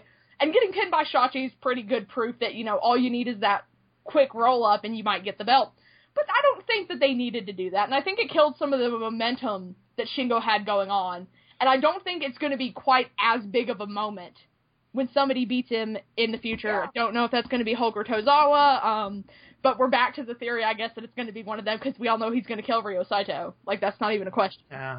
That's sad. So really quickly, I basically agree with you. I was happy for Susumu to get the title, and it felt like kind of like a Lifetime Achievement Award for him, maybe. But, and I also think they just wanted to prove that the Jimmys could win the Dream Gate again. But it was nice to see him with the belt. If that's the last time I ever see him with the belt, I saw him with his normal gimmick. I saw him in his sumo gimmick with the belt. I can live if, it's still on my lock screen on my phone. So I can live if that's going to be it. But, like... Yeah. It was a cool little thing that I agree will make it not mean as much when Tozawa or Hulk beats him for the title now. I do wonder if maybe they did it to give the fans a breather from Shingo as champion. Yeah, that's possible too. And I guess it also furthers the Yamato storyline that continued in the post-match here. So then wait. So then a real quick question. A lot of people have already projected that Yamato is going to be the Dream Gate champion in the future once he hits his face turn. Does anybody think it's a possibility that he's the one who beats Shingo when he face turns? Because I know we were real set on Hulk and Tozawa, and then we were wrong about Susumu. I think I was talking with like Andrew and Michael and Leon about the fact that Yamato has never won King of Gates. So, he could. And if they do face turn him in time, it's something that could happen. Yeah. Because we don't know. We've not heard anything about Hulk. Hulk came back for a minute, but then Hulk was gone again. There was no post-match reaction to losing Dia Hearts. We don't know. We don't even know at this point if we're going to get face Hulk back, because I've been thinking about it, and we could get heel Hulk back at this point, which I don't think heel Hulk would beat Shingo. I don't necessarily think it's going to be Tozawa, because it seems like they really cooled off on the interactions between Tozawa and Shingo, so I don't necessarily think it's going to be him, which is really disappointing, because he would have been the most exciting pick. But I was thinking, if they turn Yamato face, it could be him. It wouldn't be unheard of, because he did, when Shingo beat Shima in that long-ass reign that Shima had, Yamato immediately beat Shingo right after that. That's how Shingo is in the Zero Defense Club. So that history is there, and they could do that, and it would be a believable story. So someone was saying something that I didn't hear. Sorry. I was just saying that Yamato beating Shingo and Cork in August 2013 is such a fun match. Really hot crowd, really exciting finish with the roll up there. And I think it'll become more apparent as Shingo and Yamato progress their tension, and especially as we head towards Dead or Alive and then King of Gate, what the direction is going to be. And I could very easily see Yamato being the one that eventually defeats Shingo. Yeah, I think. Yeah. If Face Yamato becomes Dream Gate champion, I would kill for one more feud with Hulk, but this time with their roles reversed, so that it's heel Hulk versus Face Yamato. Because the Yamato who feuded with Hulk before and was like fucking with him for years and years and years, Killer Hulk was there, but that was not Face Yamato. The shit he was doing was not, But it would be nice to see, Yamato turns over a new leaf and is so well-intentioned, and Hulk comes back for blood, because Yamato was part of the reason that Dia Hearts got disbanded, because it was him and Doi who executed that last pin together. So they could do that, and I would like to see that, and I would really like to see if they can deliver on a Dreamgate match, because their match they had was good, but it didn't live up to a lot of the expectations that people had for it. That's I like that scenario a lot. I hope they go with that. So there's our latest round of speculation that probably won't turn out to be true. Of course not. I'm waiting for Dragon Gate to do everything in the reverse order that we said, but I'm just saying that Yamato has never won Change of Gates. That's all I'm going to say. So we'll talk more about... I think he should start winning this year. We can talk more about King of Gate on the next episode, because we still have, I believe, one more episode before King of Gate leaves. Probably. So, all right. So, that was the main event. After the main event, Ryo Saito showed up, and in one of the great J translations of all time, Saito attacked Shingo, because Shingo kept making fun of Sumo for being a Zero Defense champion, and he just goes, "Who was he calling garbage? The garbage one was Shingo. Suzumu is now Zero Defense champion, that is true. Saito himself was also in that unfortunate club. However, there was a third member, this big dumbass he was talking to now." I was like, that is just such a great translation. I love the theme of if you fuck with one of the Jimmies, one of the other ones is going to come up and, like, come for your ass. I love that. He just fucked with one of the Jimmies. He fucked with one of the people in the Zero Defense Club. But, yeah, that kind of was, like, the ultimate, those in glass houses shouldn't throw stones moment. It's like, you're a fucking Zero Defense champion too, Shingo. Yeah. What are you even talking about right now? So... I love it when that happens to Berserk, when they shit-talk somebody else and then get it turned around on them, like Yamato shit-talking Big R, and then not understanding that, like, 4 dudes want to fight him. Like, what do you mean you want to fight? I love it when that happens to them, because they're, like, these scheming, plotting heels, and then they have their moments of, like, complete stupidity. Yeah, so that was pretty good. Ryo Saito's so that set up Ryo Saito challenging Shingo for the Dreamgate at Wakayama.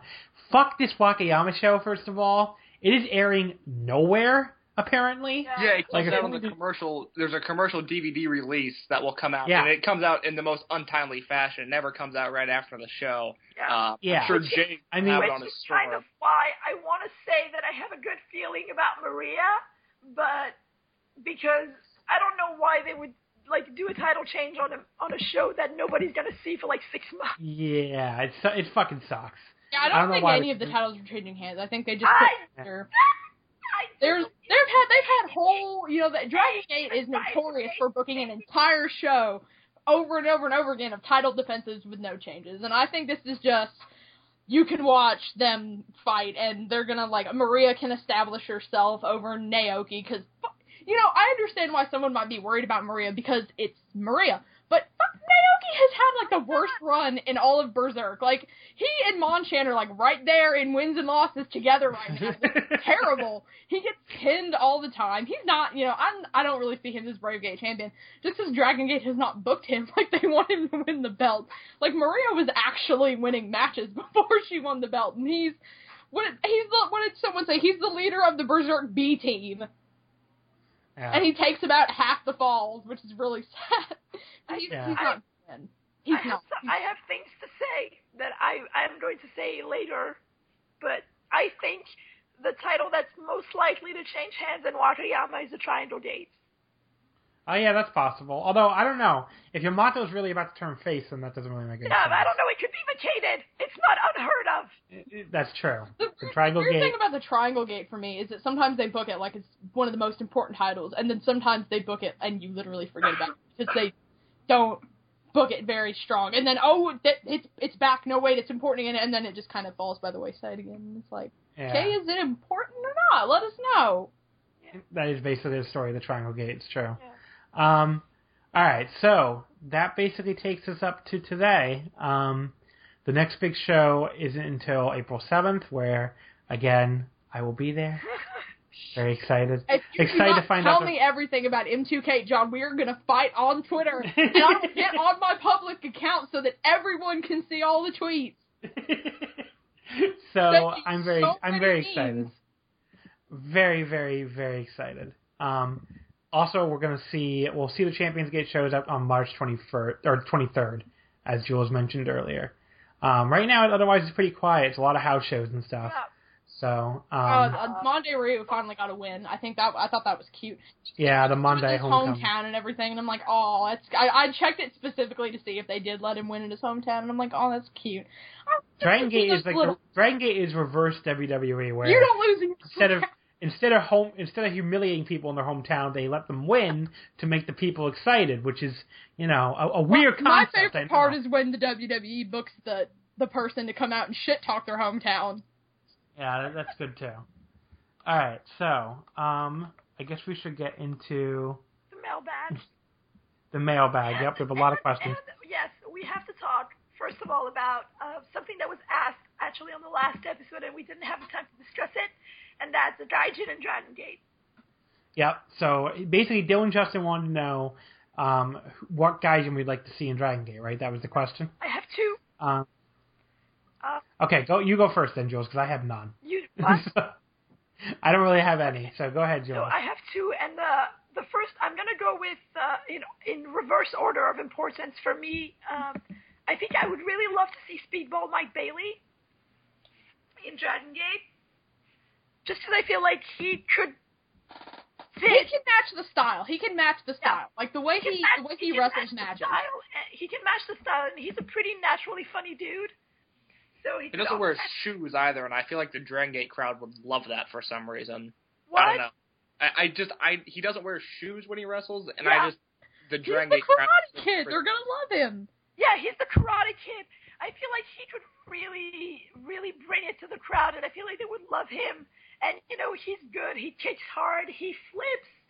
So, I want to do a standing red arrow. If he's not perfect for Dragon Gate, I don't know what Gaijin would be perfect for Dragon Gate. Like, he literally did Neville's top rope move from his feet on the mat. yeah, his finisher is like a shooting star double knee dive thing. I don't really understand what's going on, but it's really cool. And I think it's important to note he's got a lot of, like, charisma. Yeah. Like, he's an endearing babyface, but if you've ever seen him, like, talk shit as a heel, it's really funny. Like, he was in Canada, and he gave a promo to the audience that said he wasn't going to wrestle for him, and it's because, like, he has a belt in this and a belt in that, he's a champion for this, and he finishes it off, and he's like, you're just a bunch of hipsters who are here because it's ironic. I'm like, he's so cute! He'd be so good in Dragon Gate, because he's got personality. And you need... Yeah, personality is very important in Dragon Gate. They talk all the time. And that brings us to my second and most important pick, guy that I really want to see in Dragon Gate, and that's ACH. Oh God, that was one I was leaning towards. Damn it! First of all, he's a phenomenal wrestler. He's amazing.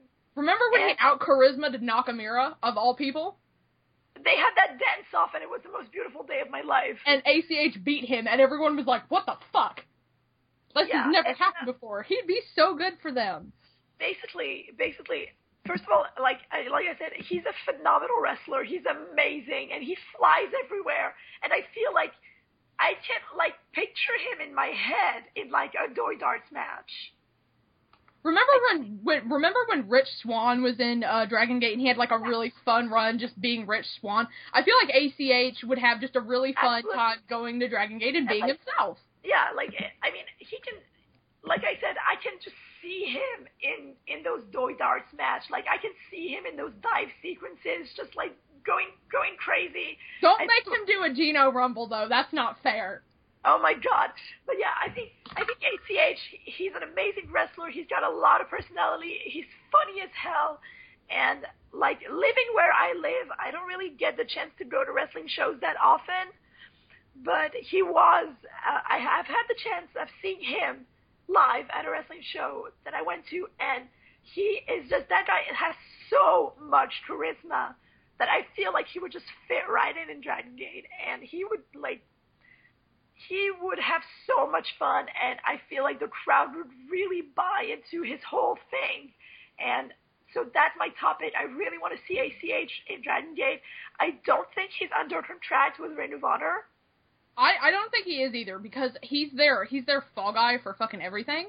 And I know he works with my one of my friends is actually in a small little wrestling promotion called I think it's Dynamo Pro in Missouri, and I know he comes there and he works with them a lot. So I don't think he's under contract with Ring of Honor. He just tends to he's just kind of there for the personality and the be their fall guy when they want to bring in somebody like Kushida. Yeah. And, But yeah, so like nothing's stopping him. I think ACH would be a perfect fit for Dragon Gate. I think. All right, so I'm gonna throw mine out there real quick before somebody else steals it because I don't watch that much American Indies at this point, so I only You're have not missing any. so I much. promise. So I would go Adam Cole Oh, because he's a small guy Adam- first of all, so wait, fit in who? from a size. Sorry. So he'll fit in from a size perspective. Second of all, Wait. he's did you just say that Adam Cole is a smaller guy? He's Yeah, considered a junior heavyweight as far as weight classes are concerned. Like I think my friend Nicole But pointed he's this a out. freaking giant. Ring of Honor, but here's the thing. Ring No, of he's Honor not. doesn't have, like, bigger, they don't have a lot of bigger dudes. All the dudes who are, like, their main people, like, even, like, all of the Kingdom are considered junior heavyweights. Like, they're all considered smaller dudes. But, so, Adam Cole would actually wait. fit How in size. how is Adam Cole a giant? He's listed at 5'11". I'm Yeah, taller than he's Adam a Cole. giant. You're talking to someone who's 5'3". Okay, well, I don't, Okay, listen, for a Raul wrestler, Linda size is the problem. for a wrestler, he's not that big. Anyway, okay. The point I was trying to make, he's not a heavyweight. Yeah. That's all. Yeah. Okay. I'm going to be honest, I don't think there's any heavyweight from the American Indies who would fare well in Dragon Gate, because most of them have absolutely no personality.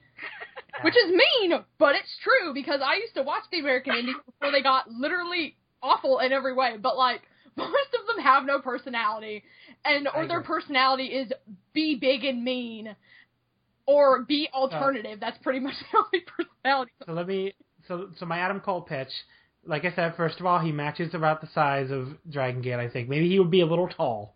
That's true, but he's not, wouldn't be out of place. Yeah. Second of all, he's a little wacky, He's got that Adam Cole baby thing, and like, Crowds would buy into that. Yes, he's a little wacky, so that'll help him fit in Dragon Gate. I think he would really fit in well in Berserk, and be like a really cool Gaijin heel that they haven't really had a Gaijin heel in a while since. Yamato will kill him for being pretty. That- He won't last the day. Yamato's gonna be like, no, and this is gonna be over just like that. well, Not I don't gonna know. see the Galleria coming. I think it would be cool. Yeah. I would be. No, I'd be down with it. I can actually If imagine they it. phased Yamato out, I think Adam would be good, but like there's some similarities between them that I think phasing Yamato out of Berserk first would make Adam be a better fit for them. Because there's some similarities there. Yeah. Yeah, I could see it. Yeah. They're both vain ass pretty boys. That's like their whole gimmick. So like I think it benefits stables to have people who aren't alike, because then they you either pick the one who's better at being themselves. That's a weird way of putting it. It was like this actor pointed out that if you go to trying to get a role for like a specific part, like a real generic part, then you're like sitting there looking at other people like, no, I do me better than you do me. And I feel like that's what happens when you've got a bunch of guys in a stable who are the same. It just becomes who's better at like doing the generic role than everybody else. Yeah.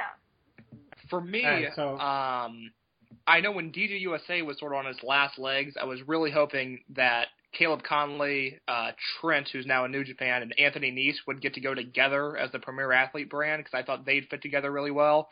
Anthony Nese is boring though. What are you? Anthony Nese is very boring. He went to Dragon Gate. He was very boring. Like, I know. Like I an know. honorary member of Monster Express, right? remember when they all did the pose and he didn't?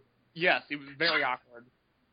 But I did want to see Nese go back, and then I want to see Trent and Dragon Gate, because Trent Beretta is an excellent professional wrestler, and I think Caleb Conley's great. That wouldn't happen. Not doing shit with Trent. They should give him up. That's true, but I've heard Trent hates Japan, so that might be part of it. Now, I want to see Fred Yehai go over to Japan, in Dragon Gate specifically. I think he's someone that could use a little more charisma, but in terms of in-ring skill, Yehai is someone that's on the rise. He'll be in Evolve full-time this year, and he would fit into that vibe. He's a little shorter, a little taller than Linda, but not by much. He'd be fun there. All right, so Dylan, what do you got? Good page.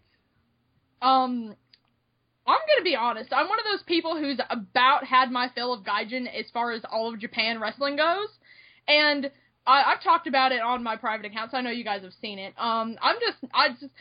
Dragon Gate, I will say, does a much better job at booking their Gaijin wrestlers than a lot of other promotions. Like, you've got Stardom, who has a champion who's literally never there. And that's, Santana Garrett. She's literally never there. She leaves for like 3 months and comes back for one title defense. And we all know how New Japan books their Gaijin. And but I like that Dragon Gate typically does it better. You know, Uha was very well booked. Rico is their only Gaijin Dream Gate champion, which makes me incredibly happy. Because, like, it's nice that they didn't bring in a whole bunch. Because I think that Gaijin are good for color, as far as having somebody come in who does something a little different, because American wrestling and British wrestling and Japanese wrestling are very far from being the same thing. And Lucha. And Lucha, definitely. Now, if we want to talk, now I would like to bring in some of the luchadors, though. I think guys like Phoenix would be incredibly fun in Dragon Gate, or Drago would be fun, or Aerostar, or all three of them, you know, bring in Team AAA, why not? Or, Mascara Dorado was not treated well in New Japan at all, but I think he would be really good in Dragon Gate, too.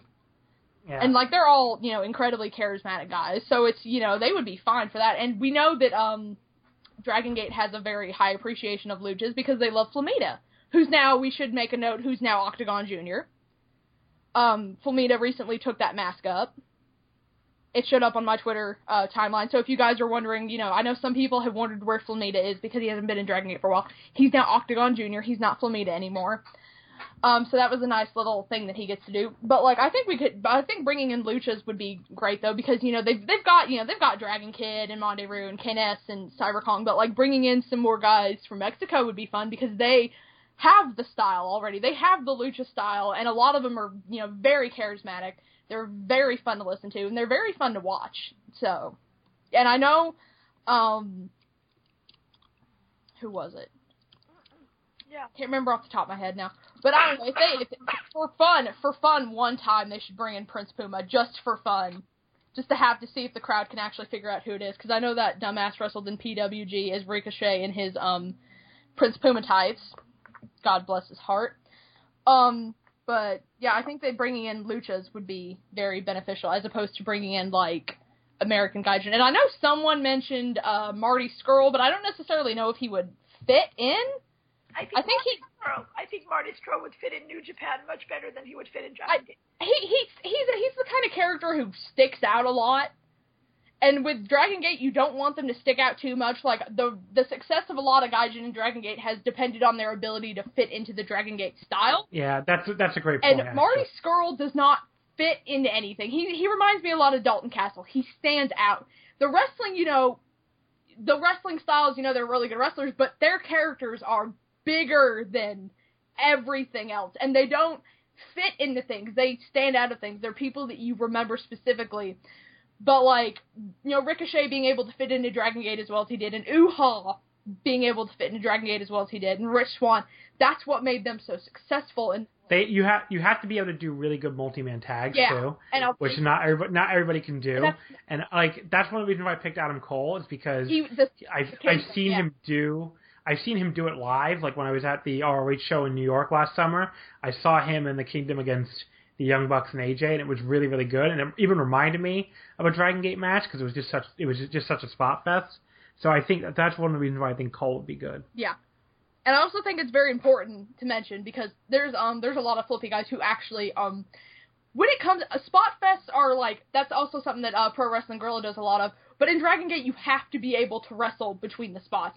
There are some wrestlers that their entire moveset is based on getting the shit beaten out of them between their big spots, so you don't actually see them wrestle very much.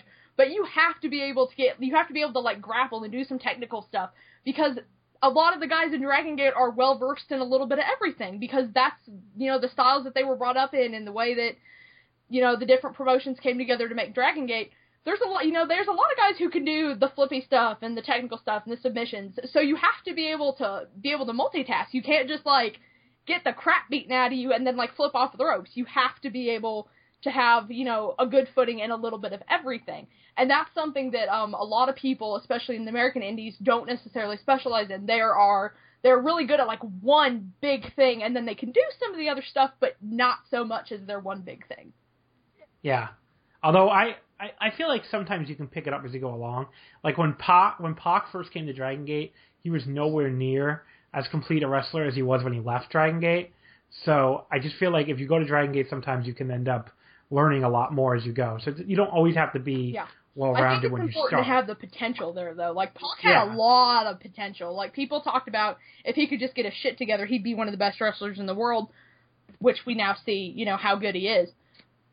But, you know, some guys, it's not, you know, and some people don't want to learn necessarily. Like, sometimes they just want to go to another promotion and show off what they already know. They don't want to learn what they can from that promotion. And Pac really went in wanting to become that complete wrestler.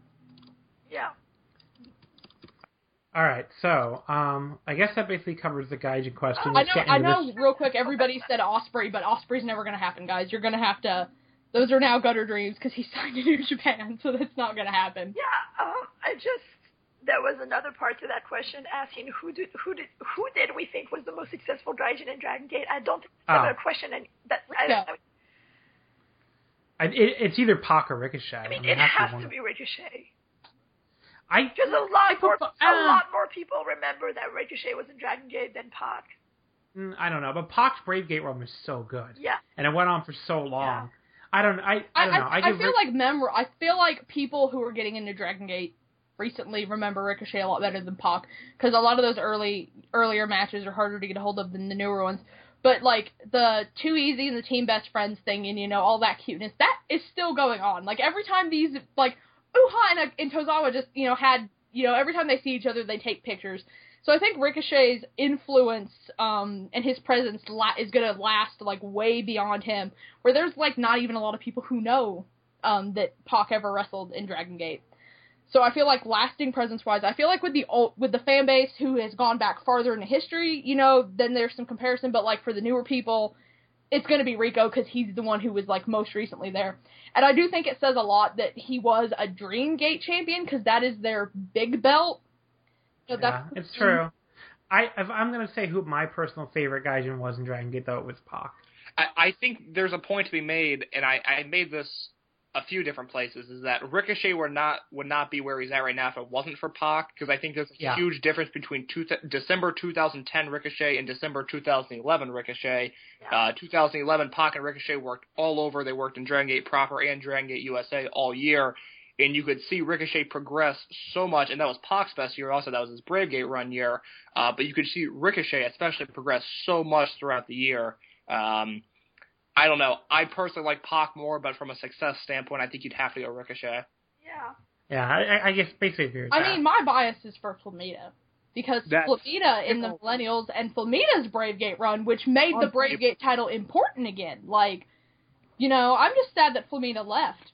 Because, like, I would love Flamita to still be in Dragon Gate. But my personal favorite is Flamita just because, you know, Flamita fit in so well, and so many people responded so well to Flamita, and Flamita made the Brave Gate important again. And I think it's really important in promotions. You can't make your belts unimportant if you're going to put so much, you know, impact on them and be like, this is the focal point of these storylines, and your belts have to be important. And Flamita made the Brave Gate important again, and I thought that was a special little moment. All right, so let's get into the mailbag proper here. By the way, Case is probably going to have to leave us a little early, unfortunately. So, yeah, Case is going to leave. Yeah. I'm so sorry. So, I just want to let the audiences know when his voice suddenly stops appearing, it's not the end. He didn't die or anything. He has to go do something. All right. So, this week's mailbag questions. Yeah. Andrew, who is at NDRWHRDNG. I don't know what that means, but okay. He said if you could pick 5 matches throughout the company's history to show to someone new what Dragon Gate was all about, which 5? I don't think we should do 5 each. That would take way too long. I've got 5 each. Can I rattle off these 5? Oh, okay. This one came from I don't know why. Okay, number 5, you got the January 18th, 2011 match between Masato Yoshino and Don Fuji. I think that's a really fun match that everyone can get into. Number 4... the Dream Gate match. Yes, the Dream Gate match. I think it's one of the better Dream Gate matches ever. Number 4, we'd have to go back to Torimon for this one. Italian Connection, Crazy Max, M2K, and Do Fixer. August 2003 in Cork and Hall. The best Torimon match ever. if I was going to name a favorite match ever for Toryumon Dragon Gate, that's probably. Is that on Jay's Drive? Where is that? I don't know. I have it. It's on Ditch's site also, which I can link you guys to that if you want. I have a link to all these matches if anyone wants them. Thank you, Kate. Yeah. I'll watch anything with the Italian connection. Oh, man. This match, I mean, 5 stars, just brilliant. It's one of those things where it's only something Dragon Gate could do, and that's why I really appreciate it so much. One of my favorite matches ever. Number 3, I'd have to go with another one of my favorite matches ever. Pac and Dragon Kid versus the Spike Mohicans, Ricochet and Shima from Kobe World 2011. It's just the best spot fest you can find anywhere. It's another 5-star match for me. I think it's incredible. Number 2, I'd have to go with the Blood Generation versus Do Fixer Kobe World 2005 Triangle Gate Championship match. The best, before November 1st, 2015, it was the best match in Dragon Gate Japan history. It's one of the reasons Genki Horiguchi is one of my favorite wrestlers ever. All 6 guys kill it. It's better than their Ring of Honor match in 2006. Go check that out if you haven't seen it. And the number 1, I think it's one of the best matches I've ever seen. Shingo versus Mochizuki from last year. If you haven't seen that, you need to. It's so, so, so good. So I agree with all those picks, actually. Let me see if I can think of any to add. Because you really covered a lot of my favorites. The Kobe World Triangle Gate match between New Hazard and Muscle Outlaws, I guess that would be 2007. Yes, that was good. That was fantastic. I actually forgot how good that was until I watched it recently, and that was just like, that's a really cool introduction if you're not used to like the heel tactics kind of stuff, because you got the heel ref, you have the heels being like all wacky and cheating, but I still think it really worked in that match, and I love that match. Let me think about this. If either one of you has some, you can jump in. If anyone wants a review of all the Kobe World shows, open the reviewgate.blogspot.com. I should know the URL because it's my site, but over the summer I did all of the Kobe Worlds from 2004 to 2014. So if you guys want reviews to any of those shows, check it there. I really like that 2007 match that John just mentioned. Yeah, that was a fantastic match. I was just about to say, one of us should probably put a list of these matches up on our Twitter, so that people can find it. Whatever. Yeah, we can do that. Because that went really quickly. So that's the 2007 match. Do you guys have any other ones, Dylan or Jules? I was going through Jay's Dragon Gate drive after getting access to it, and I was watching some old Vominos Amigos shows, just, because that's where the older guys are that aren't there anymore, and they had a little Parejas tag tournament, and they were showing, highlights of it, and I don't know, that was really cute, because, some of these dudes aren't in Dragon Gate anymore, and it was, fun to see Italian Connection, which at the time was, Yoshino and Anthony W. Mori, who is very small and very adorable. Kondo Yashi, which is, officially one of my favorite tag teams because they were just amazing together. It had a lot of crazy Max drama in it between Shima and June, which was, fun to watch. But it was just fun to, puzzle out these little stories as they were going on. And, the finals came down to Kinesuka and Kondo Yashi, and I got really excited. I'm like, oh my god, they actually got all the way down there. But it was a fun little tournament, and it's, the highlights of it, the best parts. So, if you want to, get a little taste of how Toryumon used to be without having to watch, real long shows, you could check that out. And, some fun stuff, some fun spots. My favorite spot, I mentioned it earlier, was Kondo and Yashi had Shima on the mat. And, they linked their hands together. And Yashi, with no hands, walked up Kondo's body, stood on his shoulders, and then, flipped off of them. And I'm like, is he going to die? That doesn't look safe. But they were entirely fine. And it was just, a cute little thing. But the tournament was really fun, what I saw of it, and it had a fun final, and it's just, I like those little tournaments, they're fun to watch, but I really enjoyed that. So, okay, one other match I'm gonna mention because, I think it's not one of the best matches in Dragon Gate history, but I think it's one of the easiest ones to watch, even if you don't know anything else, or storyline-wise, and I used to use this match during one of my Japanese pro wrestling panels. It was the Fan Appreciation Show in 2011, so this would be the very end of 2011, and it was, I believe, a 12-man tag with Blood Warriors against Junction 3. I'm going to find this match because I wanna plug it. Let's see. because I used to show this one all the time to new fans. I just think it was such a good show. It was such a good match to show new people. I'm gonna find it. Okay. Yeah. All right. There's the final game. I'm trying to think about anything that I would add to this list, but All right. So really quickly, it was actually an 8-man tag. Okay. It was Mochizuki, Yoshino, Yamato, and Shingo against Shima, Ricochet, Tozawa, and Hulk. It went like 32 minutes, but it really doesn't require a lot of backstory, and it was like a spectacular 8-man tag. Is there some weird bias people have against longer matches? Because a lot of the main events I've watched in New Japan are like 40-something minutes long.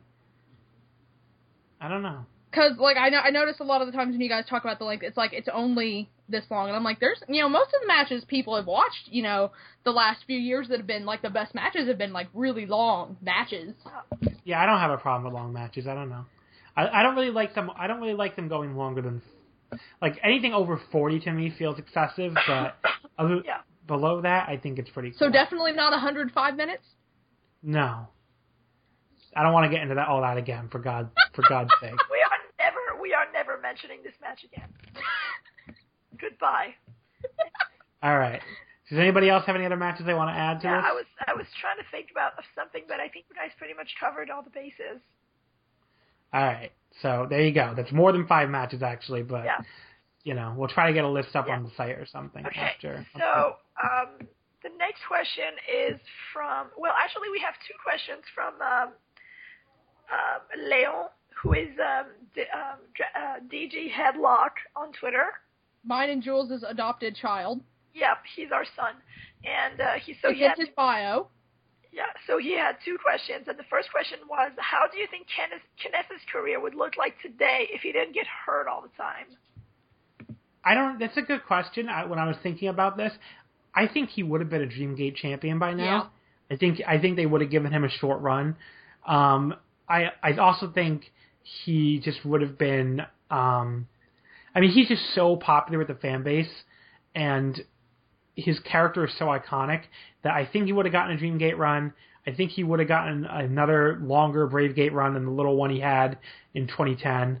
And I think he probably would have, I think that's probably the big difference, is he would have gotten longer single title runs. Yeah. Poor baby. Is that all?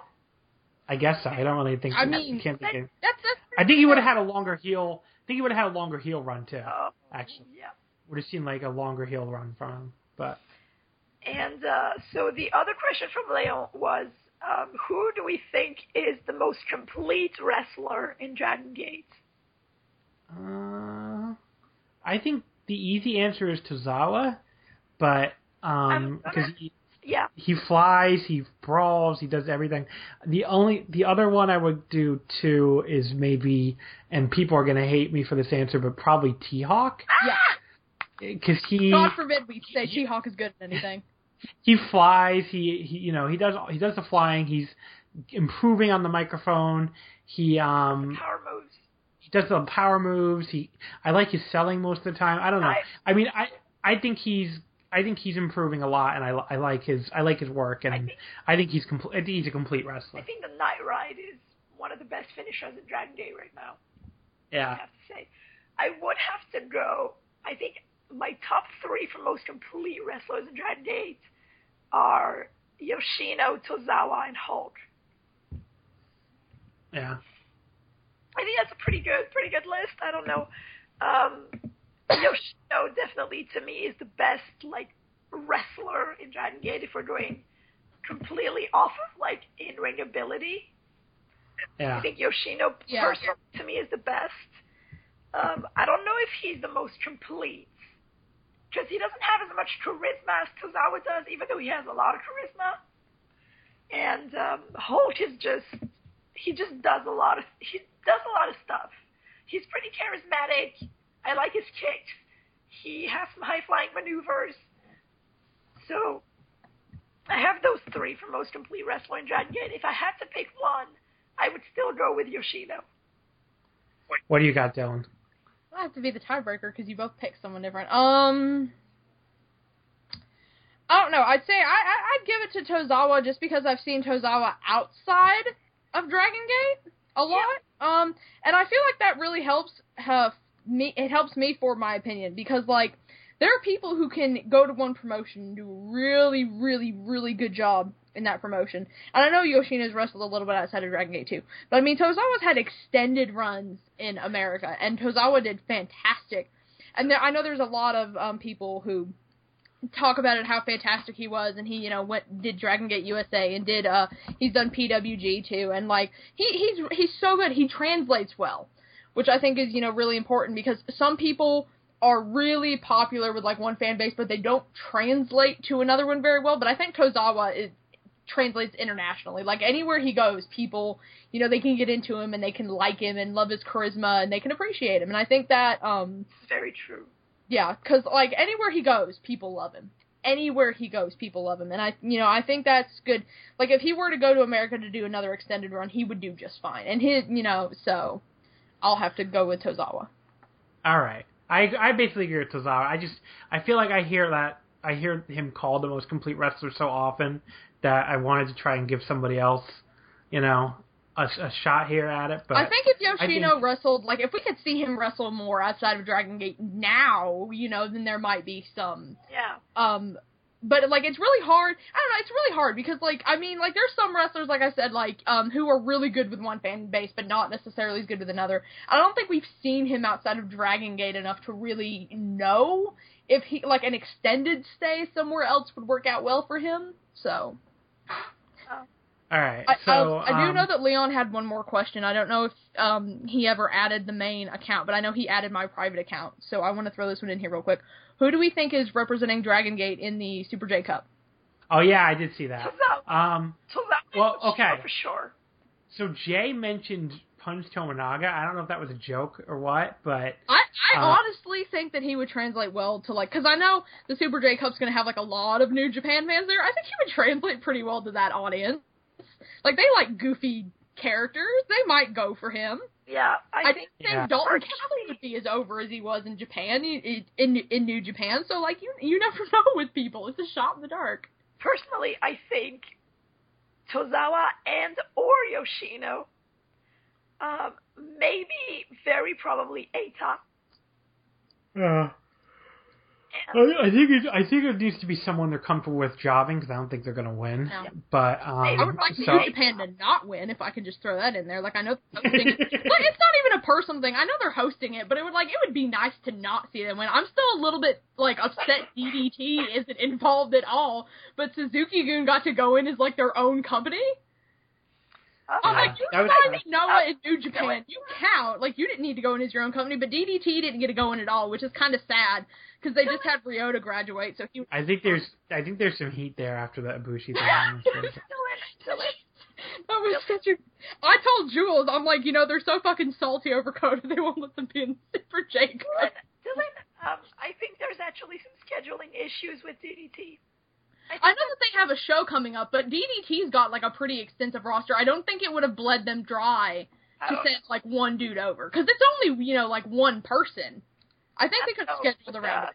The things that I saw were about scheduling issues. All right. Well, either way, DDT's not in it. Dragon Gate, I would like to see... who would I like to see? I would like to see one established guy and one young guy. So let's say Tozawa and Lindaman, I would like to see. Yeah. So that's who I would like to see. But who do I think will be in it? I think it'll be Tozawa and, like, Yoshino, probably. I want it to be Eita. I know people are going to get pissed if it's Eita, but I still want it to be Eita. I really think Eita has a great chance to go, because it could be a good platform for him to show his skills. But I don't think Dragon Gate has a lot of problems with him getting pinned by every New Japan guy, so... Yeah. So that's... All that does is increases his chance of going, because, I mean... Yeah. I don't know. It's weird. It's weird. I think it's funny, though, because if we're talking juniors who could go, I don't know if Ishimori will still have his title at the time, but if he doesn't have it, he might get drafted for the Super J Cup, because I know... He doesn't have the title anymore! Did he lose it? Yes! When did that happen? I'm not keeping up with Noah right now. Kanemaru won it. Well, I know Kanemaru is probably going in for Suzuki-gun, like, I'm pretty sure he's going in. But if Ishimori goes in, like, I know John wrote about it, he was groomed to be one of the, which Toryumon X. Yeah, he was groomed to be their ace at one point, so that might be a little... Well, he was their ace for their sword. So, like, that'd be a little interesting moment, and I think he's one of their better, juniors anyway, so he should go.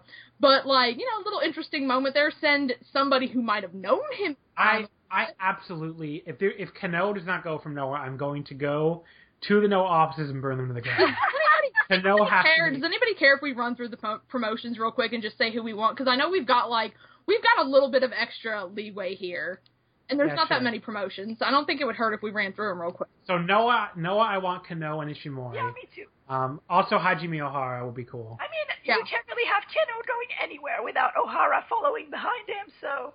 That's cute, though. I love their partnership. Their little match together was so good. Yes, I love that match. And then Keno's match with Ishimori was also so good. That finishing stretch into the pin was amazing. Yeah.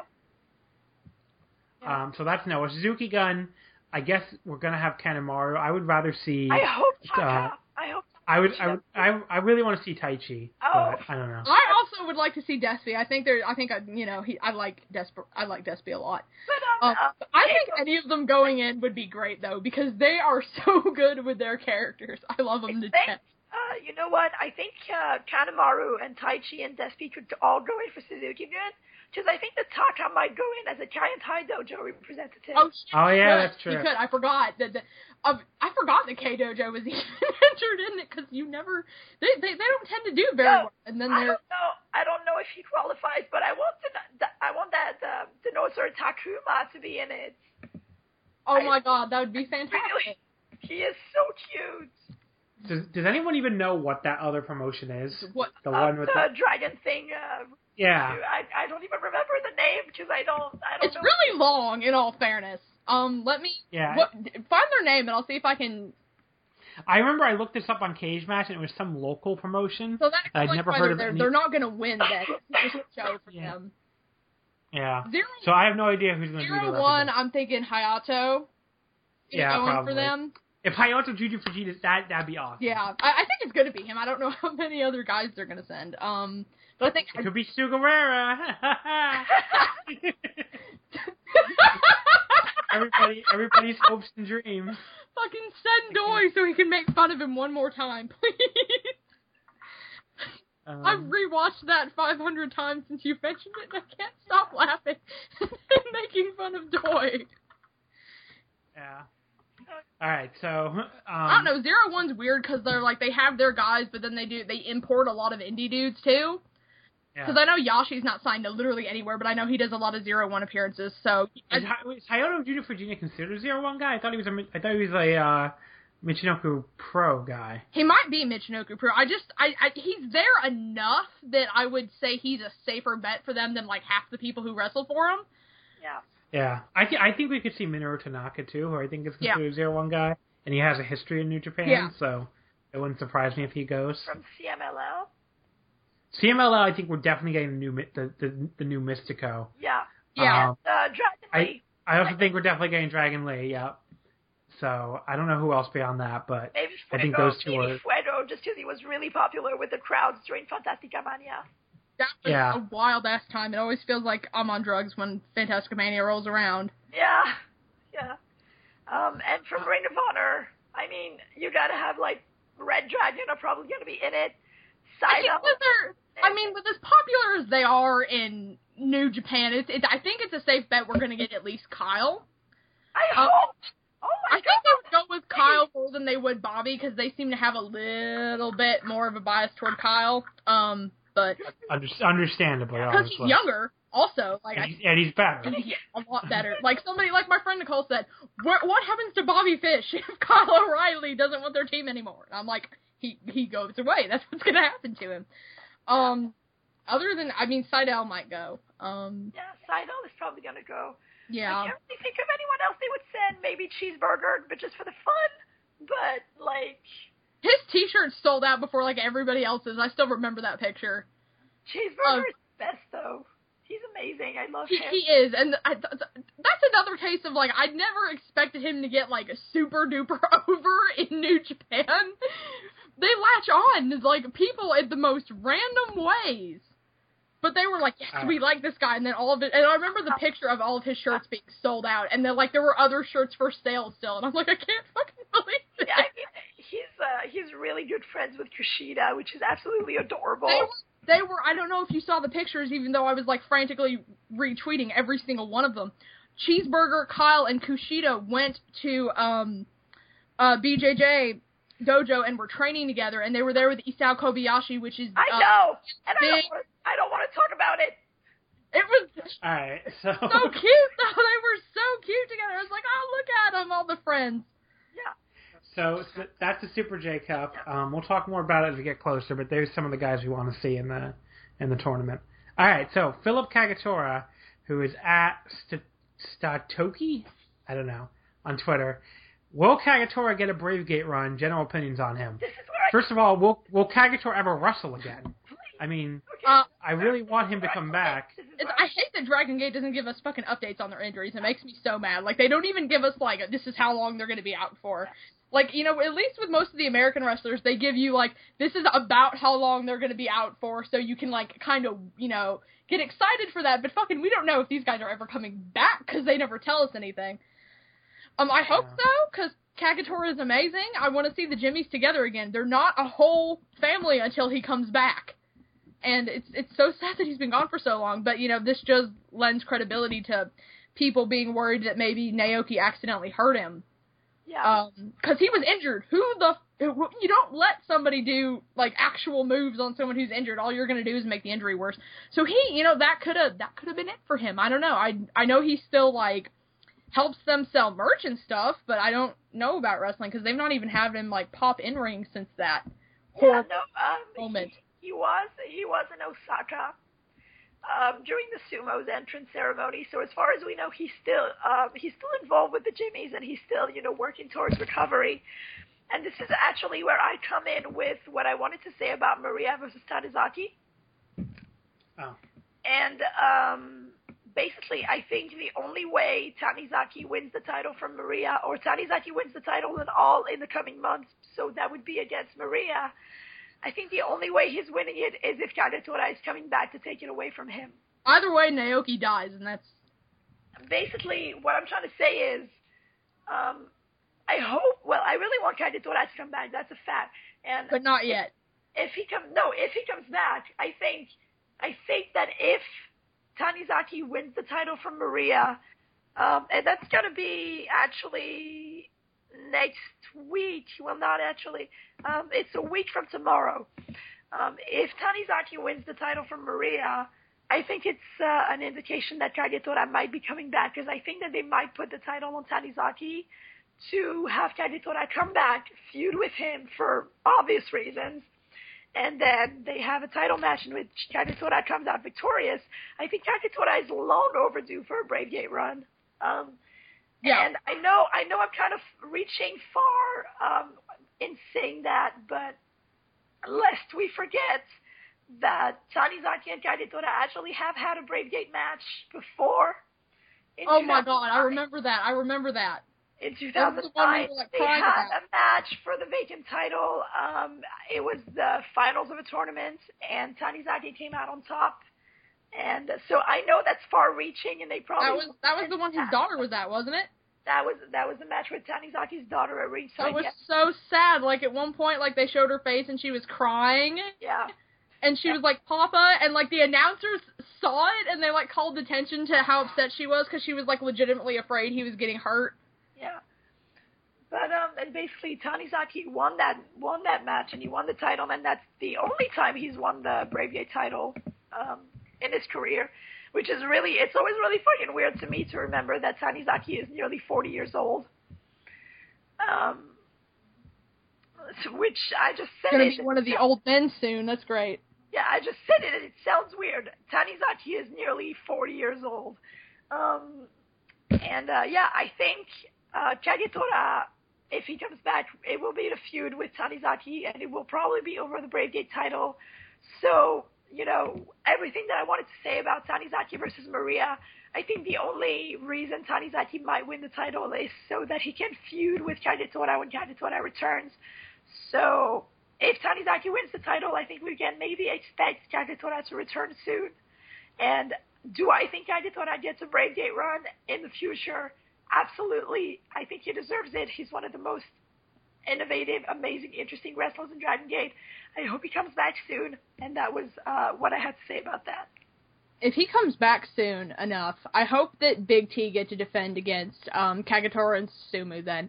Because those two are a fucking amazing team. In fact, that's most people's favorite Jimmy's tag team.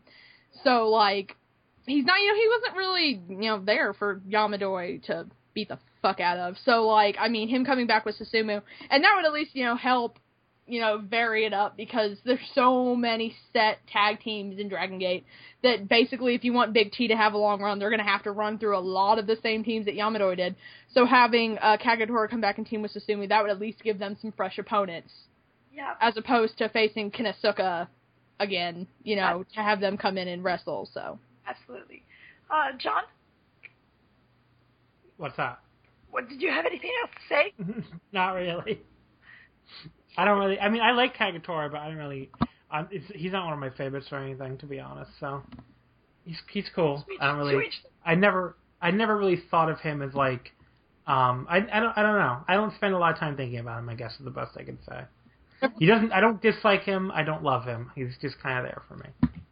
I just have to say something too. I hope that he comes back with the beautiful beard that he grew during his injury. Please, he looks so good. Oh my god. He looks really good. He looks really good. When they come back from injury and look better than they did when they left, that's a nice moment. On that note, Hulk better come back and never spike the hair ever again. Oh my god, that haircut is terrible. Anyway, so we have another question, but I'm not exactly sure I understand it. It's from HitKid2014 on Twitter. And it's about... Yeah, I didn't get this one either. Yeah, it's about the cage match, the Dead or Alive cage match. But, I don't know, do we think it should be suited to just one show such as Dead or Alive? I mean, it's the Dead or Alive cage match. I don't think they'll ever do it on another show. I think, and this is something that the WWE fucks up all the time. I think when it comes to gimmick matches, you need to severely limit your amount of them, because you use them too much and they get old really fast. And I think there's already a lot of interference and shit in Dragon Gate. So like you could argue that every match is like a half no holds barred match. But I think reserving the cage for Dead or Alive makes it special. Yeah. Because whipping it out for, any little thing is just, it's not suitable. And I know a lot of people are like, it's a definitive. Well, no, it's not definitive if you use it over and over and over and over and over again. So I think leaving it for Dead or Alive, I think that helps it keep what makes it the most special, as opposed to like using this thing all the time and then making people sick of it. And I think like I'm not a big fan of cage matches because like the rate for injury is a lot higher, and the work rate of Dragon Gate wrestlers is already incredibly high for what they do in the ring. So maybe let's not put them in a cage where they could get hurt, because like you lose one guy and that could screw up plans that go months into the future. Because Dragon Gate, is typically really careful with how they plan things. And injuries can sideline, Hulk got injured and Dia Hart's kind of was fucked, basically, because they didn't get to do very much after Hulk got injured. So, maybe don't put them in a position where they might risk getting more injured than they, the risks they already face. And then that lets